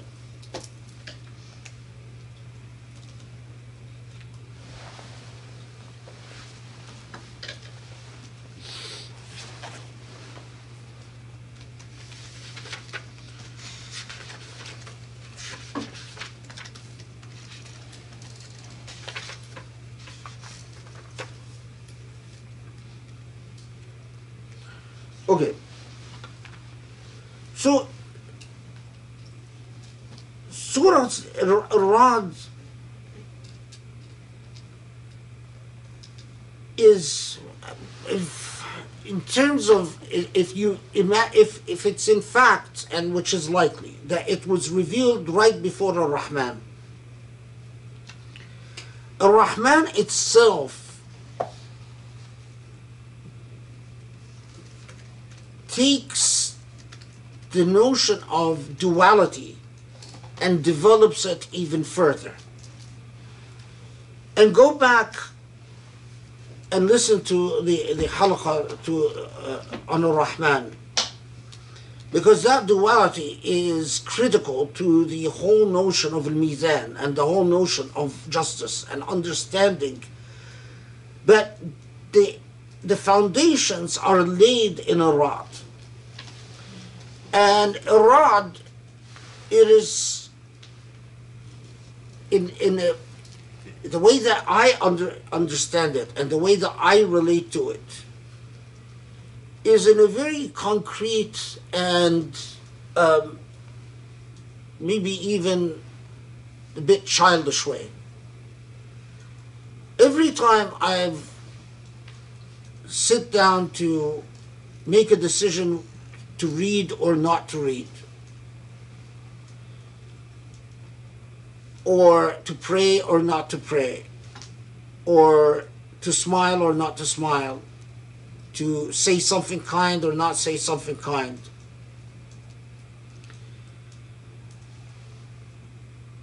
I am in fact reminded of a rod, and I ask myself, what do I want to be my affirmative self and what do I want to be my dhil, my shadow?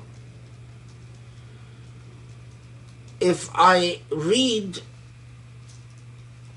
the shadow is me not reading. If I don't read, the shadow is me reading. If I pray, the shadow is me not praying. If I don't pray, the shadow is me praying. If in everything, if you give charity, that's your affirmative self, and the shadow is not the charity, is not giving charity. If you don't give the charity, the shadow will be you giving the charity. And it's very simple. All is subject to God's sovereignty, yes. But what do I want to be the me, and what do I want to be the shadow? Put again quite bluntly, when I meet Allah subhanahu wa ta'ala and Allah presents me with the alternatives in the discourse of the Quran, the shadow, the dhil, wouldn't it be truly tragic if the dhil, the alternative, would have been much better than I am? If I find out in the hereafter that, you know what, Khalid, you could have been much better. You could have been much more pious, you could have been much more knowledgeable, you could have been much more kind, you could have been much more generous, you could have been much more this, much more that. But it's a shadow, it's a mirage, it's not the me. The me is a disappointment. Now, don't be the shadow. Or alternatively, don't be in a situation where the shadow of yourself is much better than who you are. Because that will be disastrous.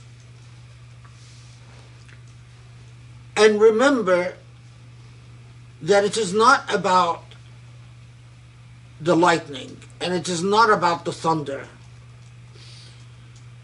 In fact, when life gives you thunder, you must steady your feet after it quiets down.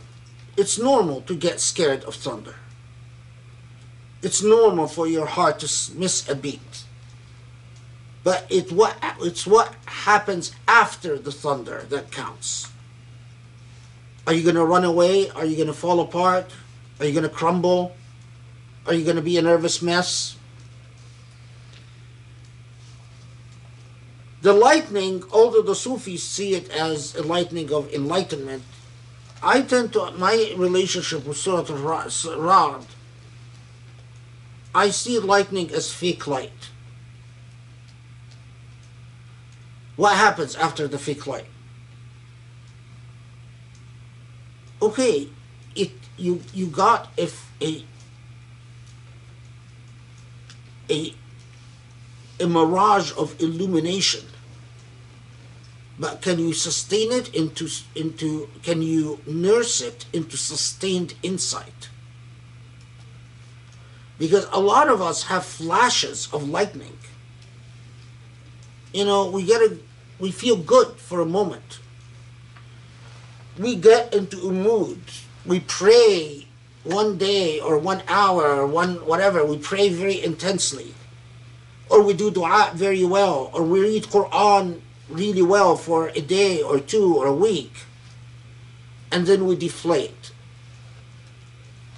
Flashes of lightning. Remember, it's not about the lightning, it's not about the thunder, and most of all, it's not about the froth. It is the sustained flow of goodness. The way that you are able, and Allah tells you in Surah Al-Ra'd what you need for goodness. Don't say something and break it. Talk is cheap. Don't, including talk to yourself. Don't tell yourself all a bunch of, wonderful, great things. But then, when it comes to action, be a complete shadow, a little. Talk is cheap. Talk is cheap.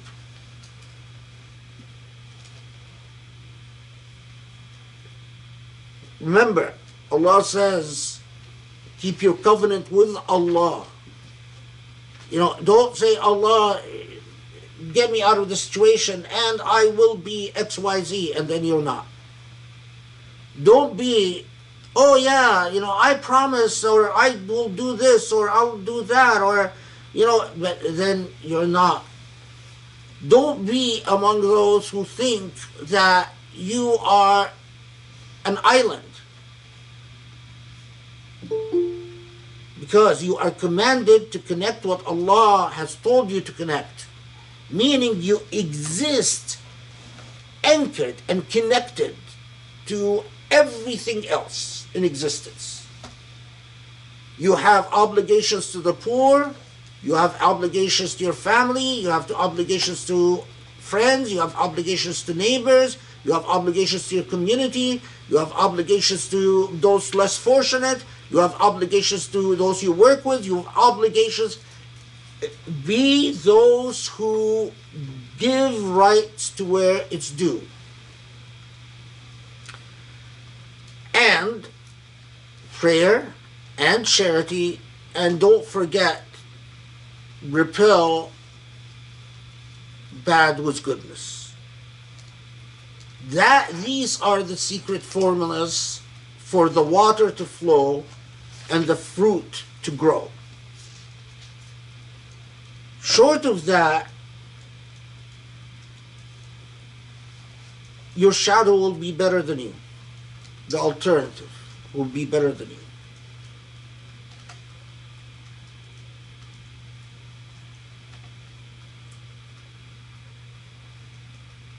And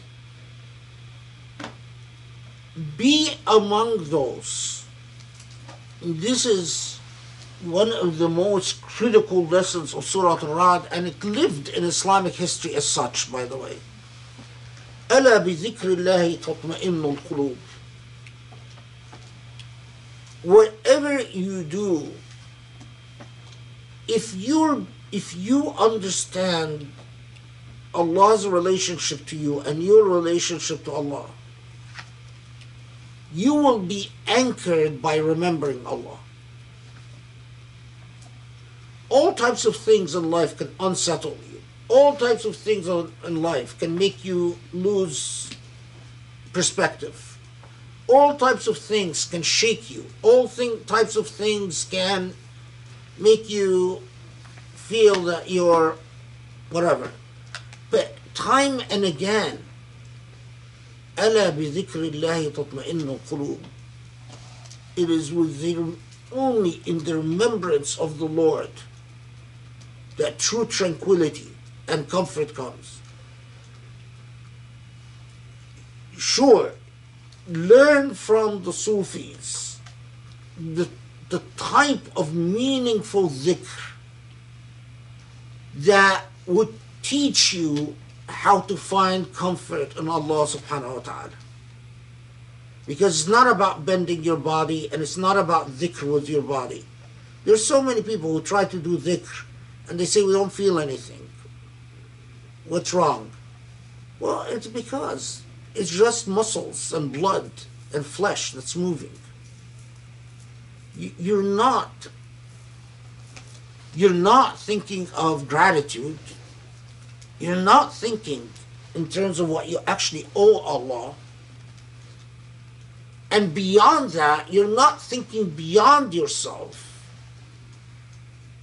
into the fact that you are only a temporary phenomena that has a date with death from the moment that you come to be. And that the only lasting and permanent truth is Allah subhanahu wa ta'ala. And you want to understand Allah, study Allah's created Quran. Because the more you study Allah's created Quran, the more you understand what your Lord is. And bit by bit, you fall in love with the God who created all of that. Leave alone the other stages, the fana, all of that stuff. The sirr and the fana, these are... Okay, alhamdulillah. And that is Surah Al-Ra'd.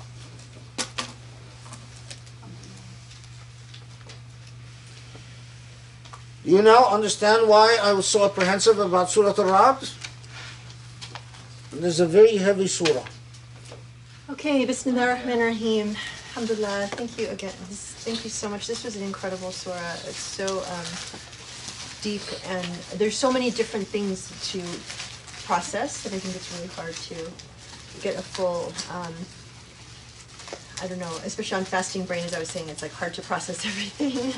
But I think we're going to have some really interesting discussions on, I know I have some good questions. So well, let me start in here though. Does anybody have any questions to kick us off? And happy birthday, Cheyenne. Cheyenne's birthday, so it's apropos that he should start us off. Yay, maybe then I can ask too. That's his birthday That's your birthday gift. present? That's my Okay. birthday gift. All right. Well, the first question is the question that I was going to ask you last week, and you told me to remember to ask. It was about verse 38, and verily we sent messengers before thee, and we appointed for them azwaj and dhurriyyah, wives and offspring, or azwaj and dhurriyyah. And I wanted to ask you, in light of the thematic points that you brought up in the surah, because unless I missed it, you kind of just offered the traditional understanding. Do you think that there's room to reinterpret this verse in the thematic understanding that you provided? That perhaps, the azwaj, again, is the question of duality, or similar to the way that the water is, impregnating the land in a way, and then the dhurriya, the offspring, then being the fruit that comes from that process. That's the first question. And the second question is something strange that I noticed, and I'm wondering whether you've noticed it as well, and whether the tradition talks about it. Surah 13, named Ra'd, verse 13, uses the word Ra'd, and I don't think that it uses the word again in the surah. And the way that it presents the lightning in verse 13 is in a more metaphysical and fantastical, kind of miraculous. It's a miraculous description of the thunder and lightning doing tasbih of Allah and this kind of thing. Right. And it has a very potent and punching kind of attention-grabbing message, whereas the reverse, the I guess the mirror image 13 to 31, if you like 1:3 to 3:1, you spoke about how the Quran is not there to produce a flashy lightning and thunder, miraculous signs type of thing, but rather it's more towards the parable of the water and this sort of thing. So I was wondering whether this kind of proves your theory regarding the shadows of like the mirror image opposite, that usually what we take from, we're stuck in the red herring of the lightning and the thunder, and rather the point is get out of the verse 13 understanding of things and move towards verse 31 understanding that it is up to God. He could show his signs in this way if he wanted, but rather he's offering you a new way of thinking.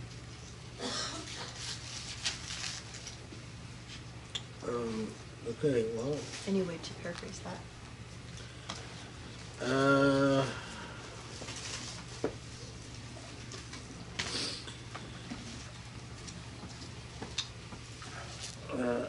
Well, the first question is about the reference to the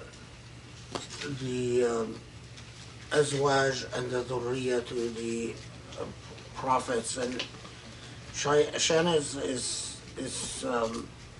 proposing an interesting idea. I mean, because the traditional tafsir normally will just say that a point that is made repeatedly in the Quran, that all the prophets were human and partook in human things, and then the other point is whether it's a response to the possible criticism from Jewish and Christian quarters that the Prophet took multiple wives.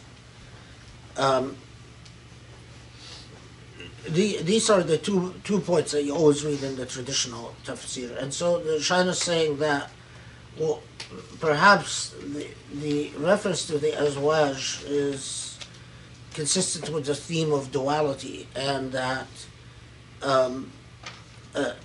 the dhurriya are like the fruit, the offspring. And that's a really interesting idea. I mean, yeah, I mean, I don't believe I've ever read that point anywhere, but it would be, I think it's a really interesting point. Of course, it would be more esoteric, especially not the point about the dhurriya, but the point about the azwaj.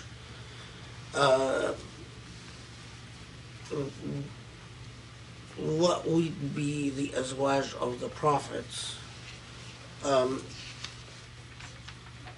thought maybe perhaps a student or an understudy. Yeah, the process like understudies. Of, the not like the water is impregnating the land, or like Yeah. the Quran is impregnating, using this term. Yeah, the whole notion of impregnation that would then bear fruit. I mean, it's really interesting. And it would, I mean, definitely the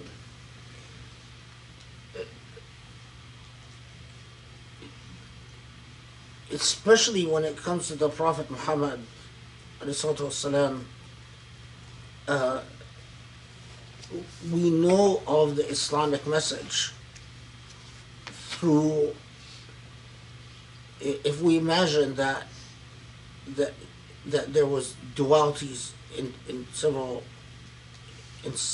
in many levels, because he had one-to-one relationships with so many people, and those people then went on to shape our understanding of Islam in such decisive ways and in extremely significant ways. So I mean, I think it's a very interesting point. Um, the second remark was, um, yeah, the I think that is a really important point because Can you paraphrase your? the the the way that thunder is mentioned in يُسَبِّحُ الرَّعْدُ بِحَمْدِهِ. I mean, and there is an interesting sort of relationship in numbers that Cheyenne noticed. The verse 13, 30, verse 13 versus verse 31. That's right. And that this whole idea that if you're reading the surah in a traditional way, you would be tempted to think that the whole point of the surah is the supplicating thunder. But in fact, that's not the point of the surah. It is the surah is not telling you about the thunder that supplicates, and that's the main point of the surah. The main point of the surah is to tell you about what happens after the thunder that supplicates, or what beyond the thunder that supplicates. And Cheyenne was saying that this is consistent with the whole duality approach again, and that it underscores that Surah Al-Ra'd is sort of telling us to look beyond the spectacular and superficial. And then he's also drawing an interesting point about the numbering, that it's verse 13 and verse 31. And I wholeheartedly agree that it's, although it became known as Surah Al-Ra'd, and in traditional tafsir, you get this. None of, I mean, I already said that they're not authentic traditions, but traditions about that the thunder. That there is an angel who's responsible for the thunder, and that the thunder is the roaring of the angel.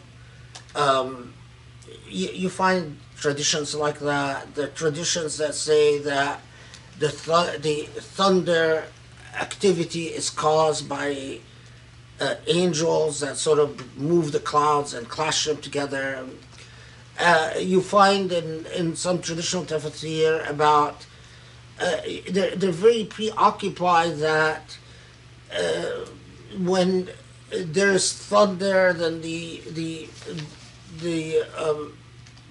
Prophet ﷺ, upon hearing the thunder, would utter the following dua, and giving you the sense as if Surah Al-Ra'd is about hearing the thunder and just simply remembering God's power and getting God's fear in your heart.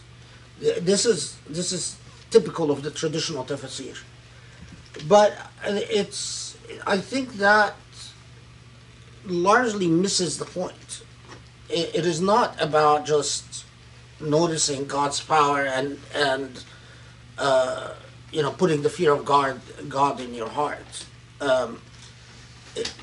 It is in fact it is about well beyond that, and that's sort of like just scratching the very superficial surface. Thank you. Sharif, did you want to ask a question? Did you Rami, want to can I ask? ask Romy? you? I have another one I can ask. Wanted to give you- Actually, before you do that, let me ask, just to clarify, what is the dhikr for the surah? It's verse 15. 15, okay.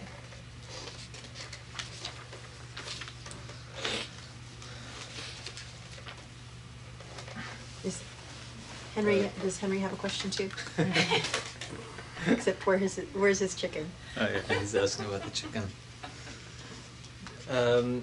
Verse 11, لَهُ مُعَقِّبَاتٌ مِّن بَيْنِ يَدَيْهِ وَمِنْ خَلْفِهِ. If the interpretation is traces, what would be the meaning of يَحْفَظُونَ?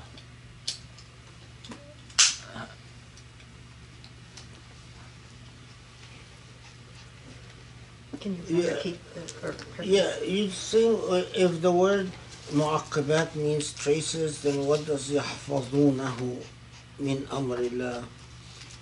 And this is this goes back to a partly a linguistic debate.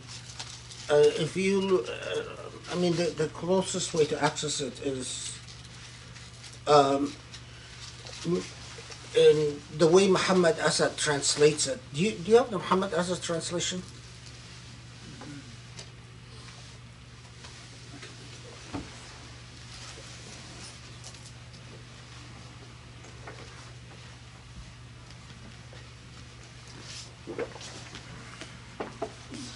Footnote 11. footnote 11?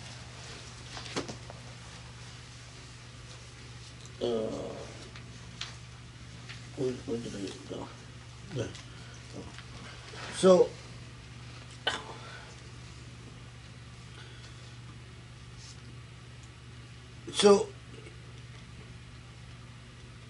Muhammad Asad reads it as thinking that he has hosts of helpers, both such as can be perceived by him and such as are hidden from him, that would preserve him from whatever God may have willed.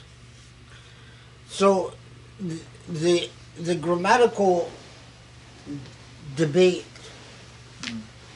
is whether it is saying that the mu'aqqabat are protecting someone with God's will, or the mu'aqqabat, one thinks that the mu'aqqabat are protecting one from God's will. And then the mu'aqqabat is, do you believe that it is your willpower that is, well, it could be an external force, but is it with your willpower or your decisions or your voluntary decisions or your previous decisions that can thwart God's will? يحفظونه من أمر الله, thwart God's will, so basically, if then it's traces, it's like saying, well, my decisions can thwart God's will, and what I've done in life can thwart God's will. I don't need to submit to God's will. And as this, of course, is the interpretation chosen by Ibn Abbas, most famously among the early generations.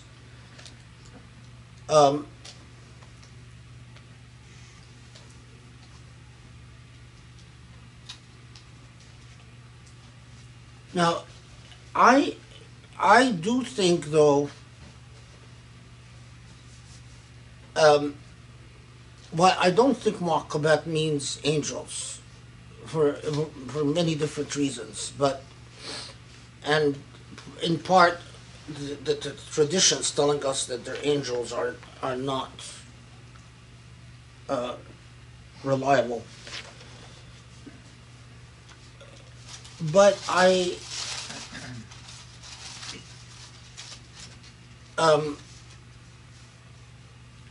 think that mu'aqabat,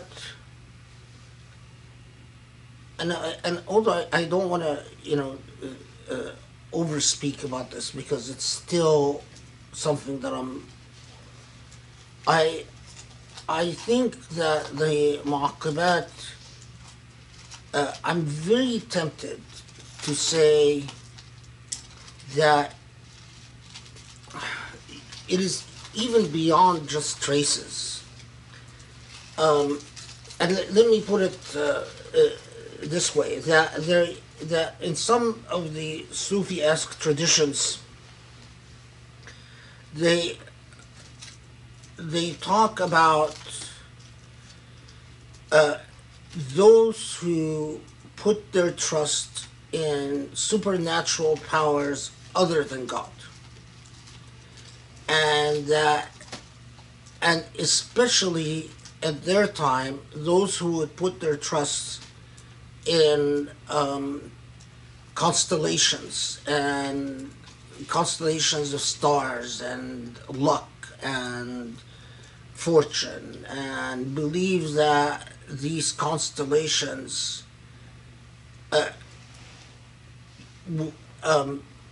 are beyond or even superior to the divine will.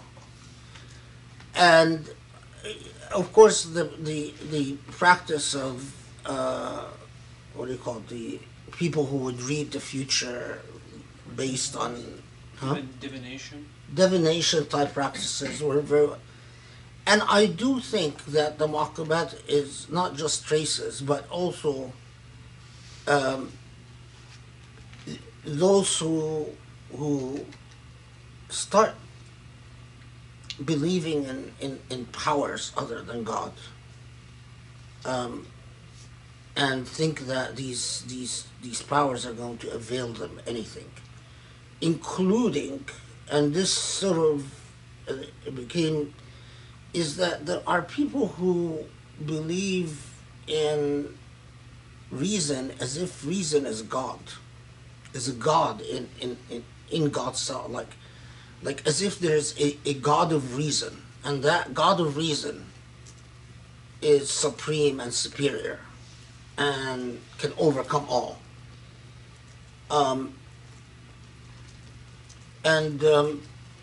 If I had another lifetime, I would probably write a book called The God of Reason. And I think that is also among the mu'aqabat, that sort of. When you say God of reason as opposed to God of No. creation. No. I mean God of reason. I don't mean God of reason. I mean like those reason who is a God. imagine that reason is a God. Right, but it's basically like your own self, right? Yeah, You're I mean, worshiping yourself in a sense. I mean you are because but they have this blind trust in reason, and this is especially in the sciences and like among philosophers, and it's like, oh well, reason will answer all. And you find this a lot with the new atheists, where there are a lot of things they can't answer, but they say, oh, it's okay, but we trust in science. Science will eventually answer these questions. So although we can't answer them now, well, eventually science will trust them. Well, they're worshiping another false god. It's like another mu'aqqab. Do you want to ask your question? I requested I be allowed to ask two, since my first one is not really a question. But Okay, but I have one too. okay. Can you explain verse 39? Chief's very long-winded question is, can you explain verse 39?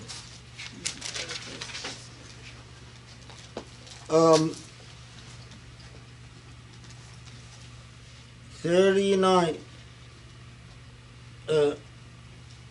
Oh, ويمحو الله ما يشاء ويثبت وعنده الكتاب.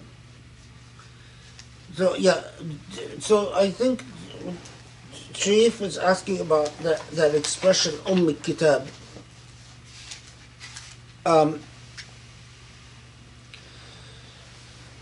That Allah erases whatever Allah wishes and affirms whatever Allah wants to affirm, and Allah has the mother of the book. And the mother of the book, or Kitab, is you'll find a lot of discussion about precisely what is Kitab. Is Kitab means the secrets of the book, which would be an idiomatic expression. The Shay is the heart or the origin of something. So is it that God has the true meaning of the book? Or is it a reference to Lawh al-Mahfuz or the preserved tablet? And is the preserved tablet Lawh al-Mahfuz the source from which all revelation comes, that which of course we have no access to, and we don't know other than the fact that Allah makes reference to Lawh al-Mahfuz, the preserved tablet, and that Allah also makes reference to the preserved tablet in the context of the revelation given to Moses. And some have said that the preserved tablet, the Lawh al-Mahfuz, are the 10 Commandments or the revelation to Moses, although that's a minority opinion. But the majority says that the 10 Commandments or the revelation to Moses came from the preserved tablets rather than being the preserved tablets themselves.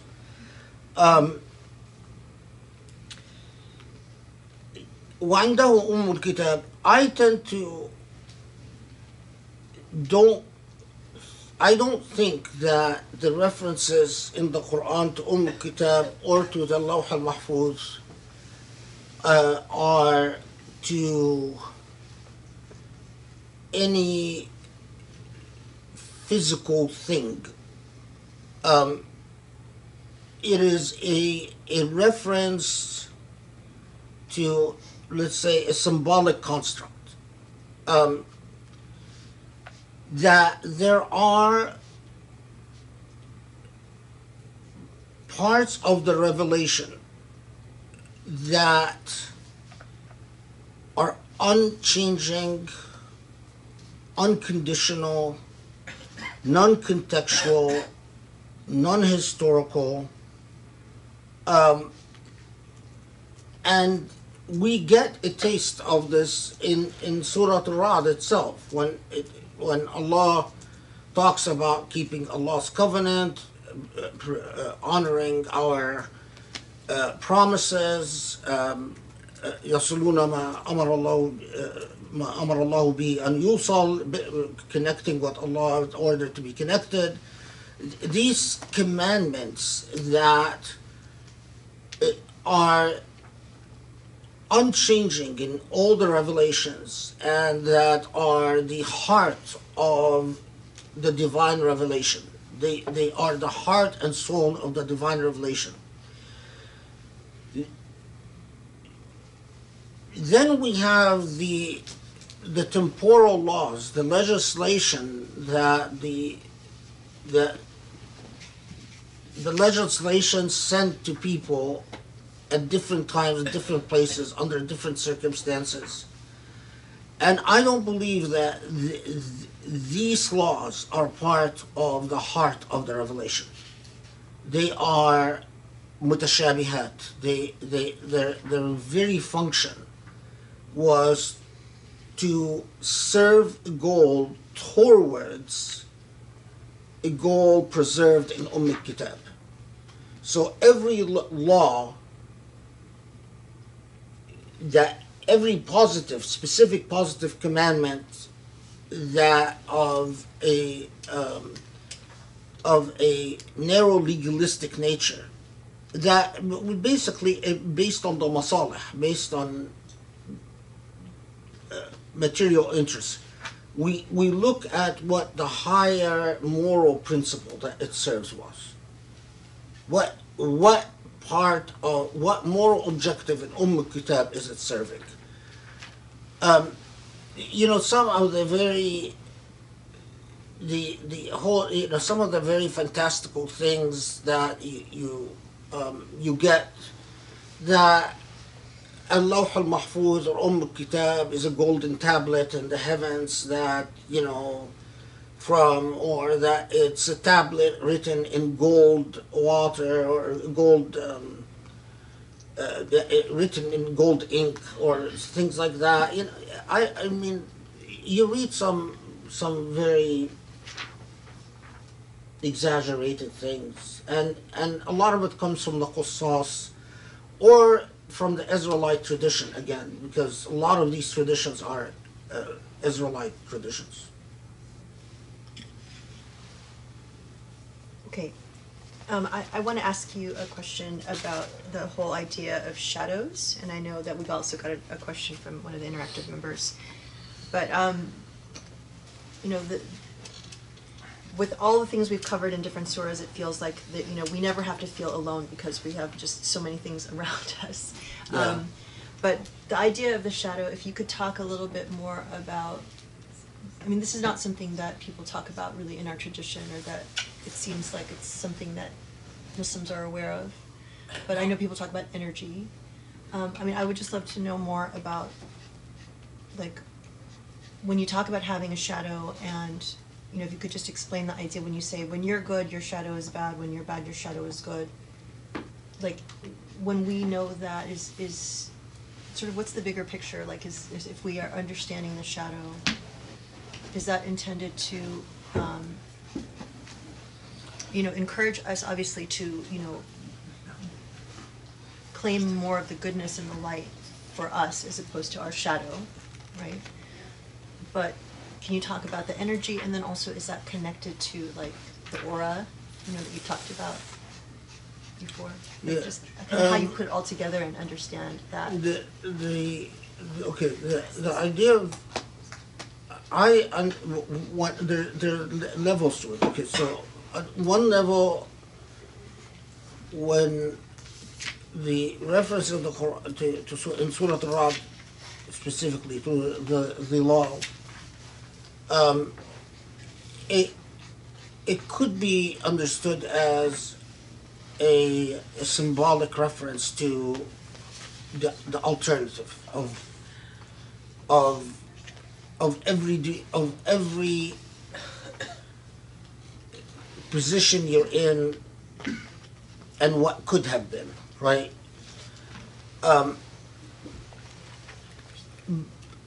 I think, however, that it is more than simply a symbolic thing. The aura is not influenced by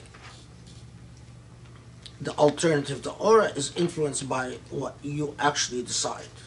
So, in a sense, the aura is a shadow, in a sense, but the aura is an energy field that surrounds you, that is affected by your decisions, and the way that your decisions has affected every other energy in everything you come in contact with. I mean, if you are causing damage to the energy of other things, your aura darkens and becomes horrible. If you are healing towards everything around you, your energy, your aura in turn improves. I think the aura. I mean, the aura is the same. You know, Allah gave us very unique DNA fingerprints, right? Allah gave us very unique fingerprints. Allah gave us very unique the our eyes. If you know the scanners that read the eye, and they find that the eyes are very unique. Our aura are also similarly unique. The very logic of Allah's creation is that we are just we express in the same. On the one hand, we are in so many ways like everyone else, but on the other hand, there is a uniqueness and individuality to all of us that is directly intended by the divine. And I think that the aura is not just a result of the happenstance of energies. I think that it is intentionally there. Now, why? Because I also think that God gave human beings an innate ability to sense each other's energies, if only they would listen. You know, some people make you feel very uncomfortable. Some people draw you in. And to a very large extent, it depends on who are you.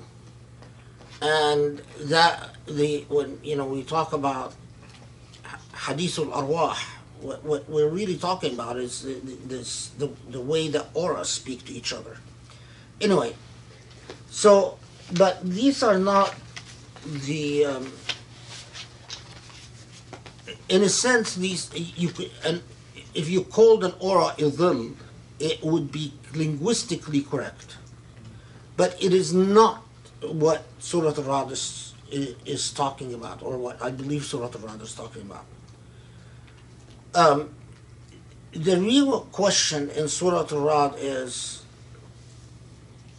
are we, you know,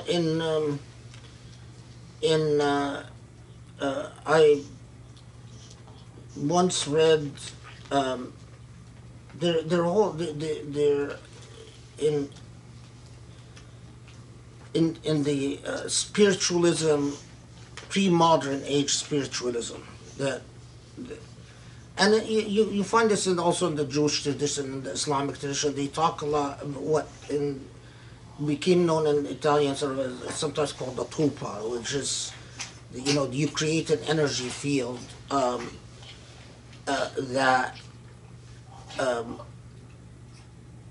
an energy field that is your opposite. But the tulpa in the all these the writings of the occult, they're always negative. They're never positive. I don't think the zilal are necessarily always negative. I think it is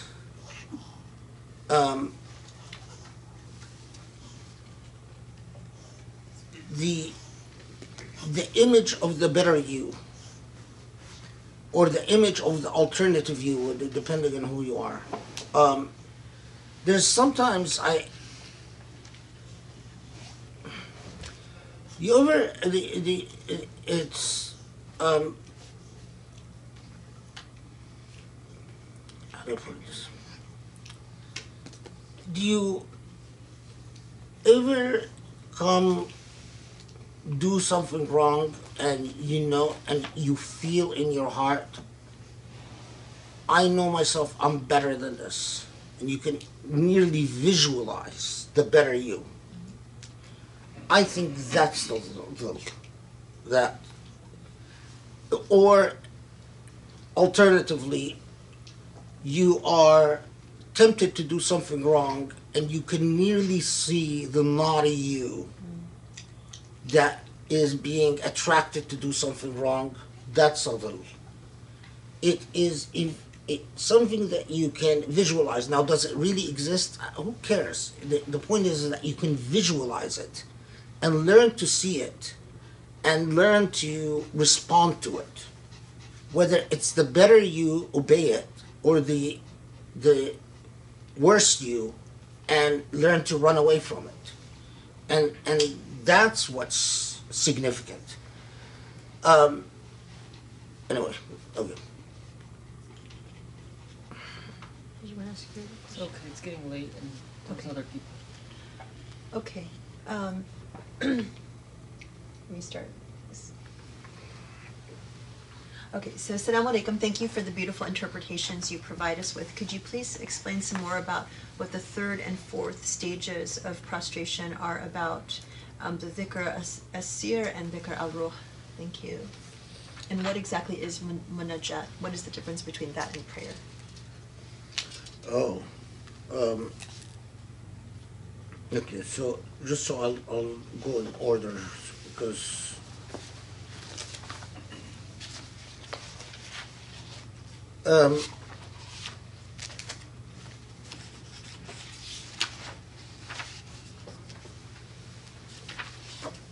what the dhikr sir.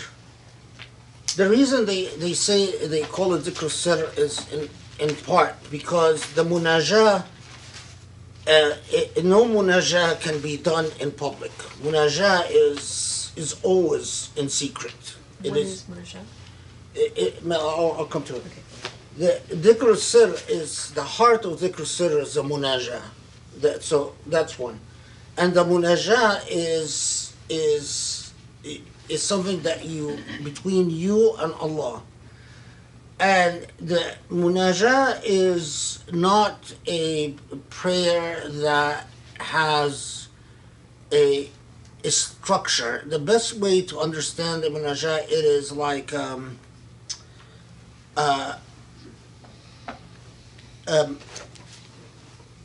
communing with God in a very personal way. Speaking to God with a full open heart, but you understand because dhikr sir comes after dhikr qalb, and dhikr qalb, you've gone through the process where you understand what your God is, so you've fallen in love with God, because dhikr qalb is that you are, again, you're tafakkur fil malakut wa mutala'at al-sifat, that you have reflected upon the attributes of Allah subhanahu wa ta'ala and reflected upon the attributes so that you have come to understand what Rahman and Rahim means, what Latif means, what Hay means, what Qayyum means, and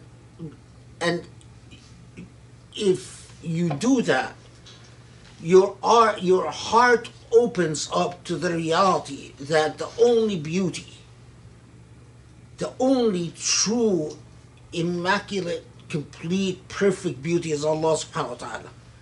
And if your heart is attracted to this beauty, then that's all you want.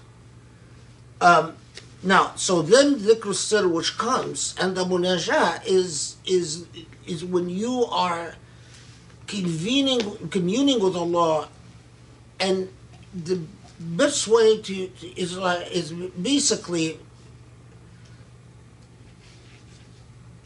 now that you understand what Allah is, the most classic form of munajah, I mean, every munajah that I've read, I mean, I've never heard the munajah because you don't hear them,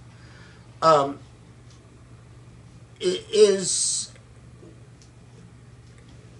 a confessional of all the ways that you fall short, and a heartfelt plea to Allah to help you understand your shortcomings and to understand how to overcome them. And an expression of longing for the wholesomeness that Allah provides, longing to be complete, not to be perfect, to be complete. In other words, longing for Allah. The munajah doesn't have a formula. It's when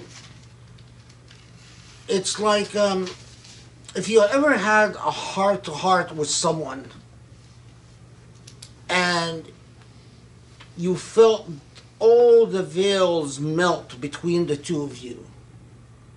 It's very rare because most of the time when we talk to other people we have veils. But if you've ever had an experience where you've actually removed all the veils with someone and veils fall with other human beings only for a single conversation and then they go up again. They're never removed beyond just all the way. It just doesn't happen. That what you feel at that moment with that person, and we're talking about a person, is that there are no barriers between you. It's as if you could literally be just one. Like you could merge into each other. You even think like, why do I have my body and you have yours? We could share one body. And al-munajah ma Allah is that you feel that type of closeness where you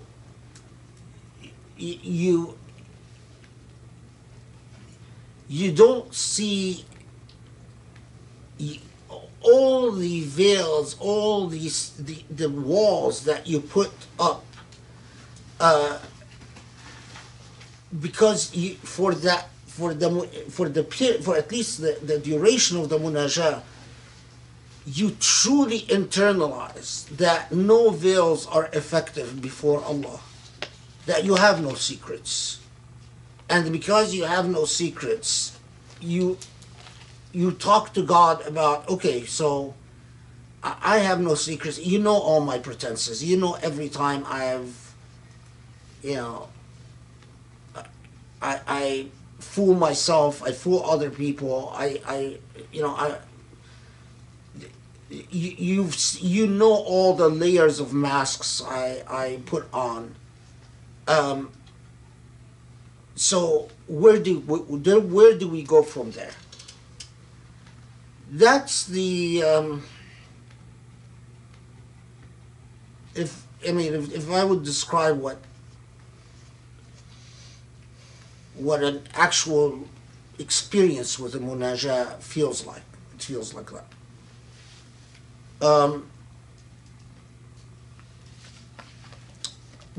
I think there was the question. Al-Ruh. Oh yeah, no, dhikr al-ruh is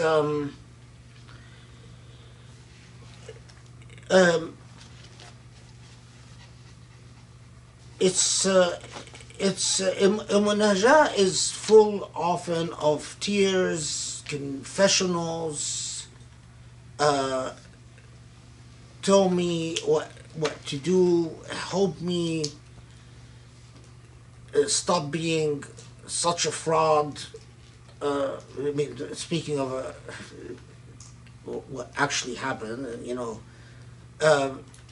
I can't stand all the veneers I put in front of people. I can't stand my own lies, my own self-deceptions. I can't stand my lies. I can't stand. Help me. That's typically a munajah. Dhikr al-ruh is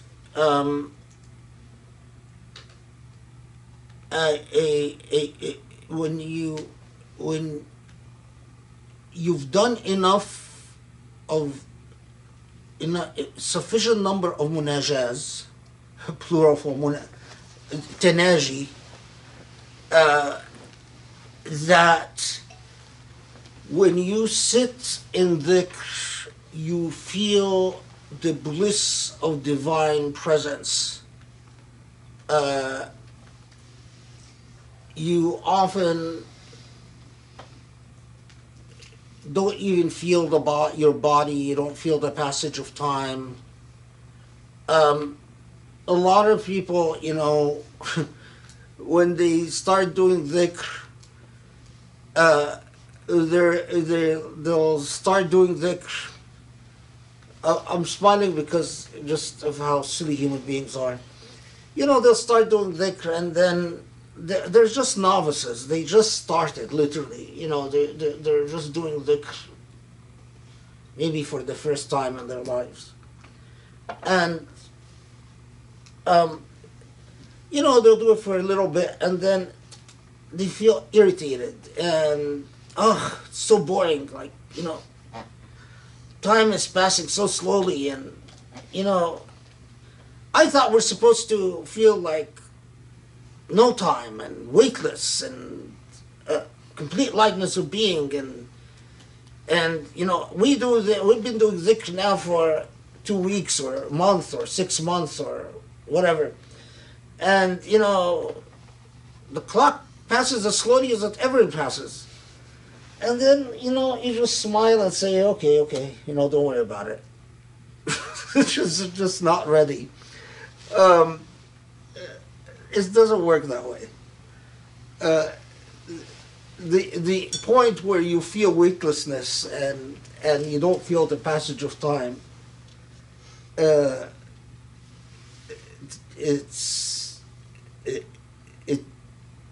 takes a lot of dedication, a lot of commitment, a lot of self-effacement. Most of all, it takes real determination, not because you want to feel cool, not because you want to feel cool because you've had a cool experience, but because you truly ache for Allah. And unless you truly ache for Allah, it's, you know, don't even attempt that level of dhikr.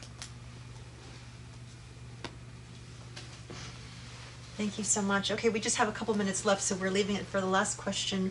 When is Eid? Right? Because we were talking here sort of half facetiously about Where do I know? Well, we'll give you some inputs. The Saudis think it's Thursday and everyone else thinks it's Wednesday, right? Yeah, I think it's. I was just saying that. I think No, I'm it's- joking. I'm joking.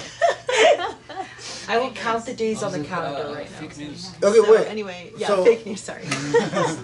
So So we were today both is joking. Tuesday. Today's Tuesday. So tomorrow is 30 days of Ramadan, 30 days of fasting. When was the first day? The 14th. Tomorrow's the 30th day of fasting. Tomorrow was the 30th day of fasting.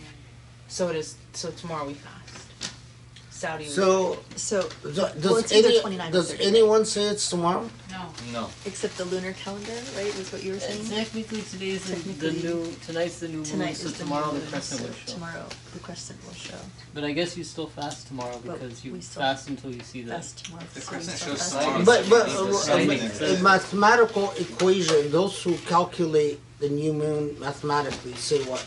Wait. Say that it's tonight. Tomorrow is a day of fasting. Thursday is the first day of the month. The people Meaning who Eid would be calculate the new Thursday. moon say the It's new moon Thursday. is right now. It begins in the By, evening. by of astronomical calculation, it says Thursday is Eid. Wednesday. Oh, so then Thursday's Eid if it's by astronomy. Yeah. Thursday. Okay, It's there you have settled. it. Are you everyone doing Eid on Thursday? Might be settled, but the civil war has begun. Yeah, okay. Okay. Thank you, Joe. So and I'm giving Eid. I'm doing Eid prayer on Thursday, so it has to be Thursday. So otherwise, I'm doing Eid prayer on the wrong time. By yourself, yeah. Yeah. Okay, so inshallah, we will see you guys. Join us for Eid khutbah and prayer. Well, Tarawih today. Join us Tonight. for Tarwiyah tonight, inshallah. And in about 45 minutes or so.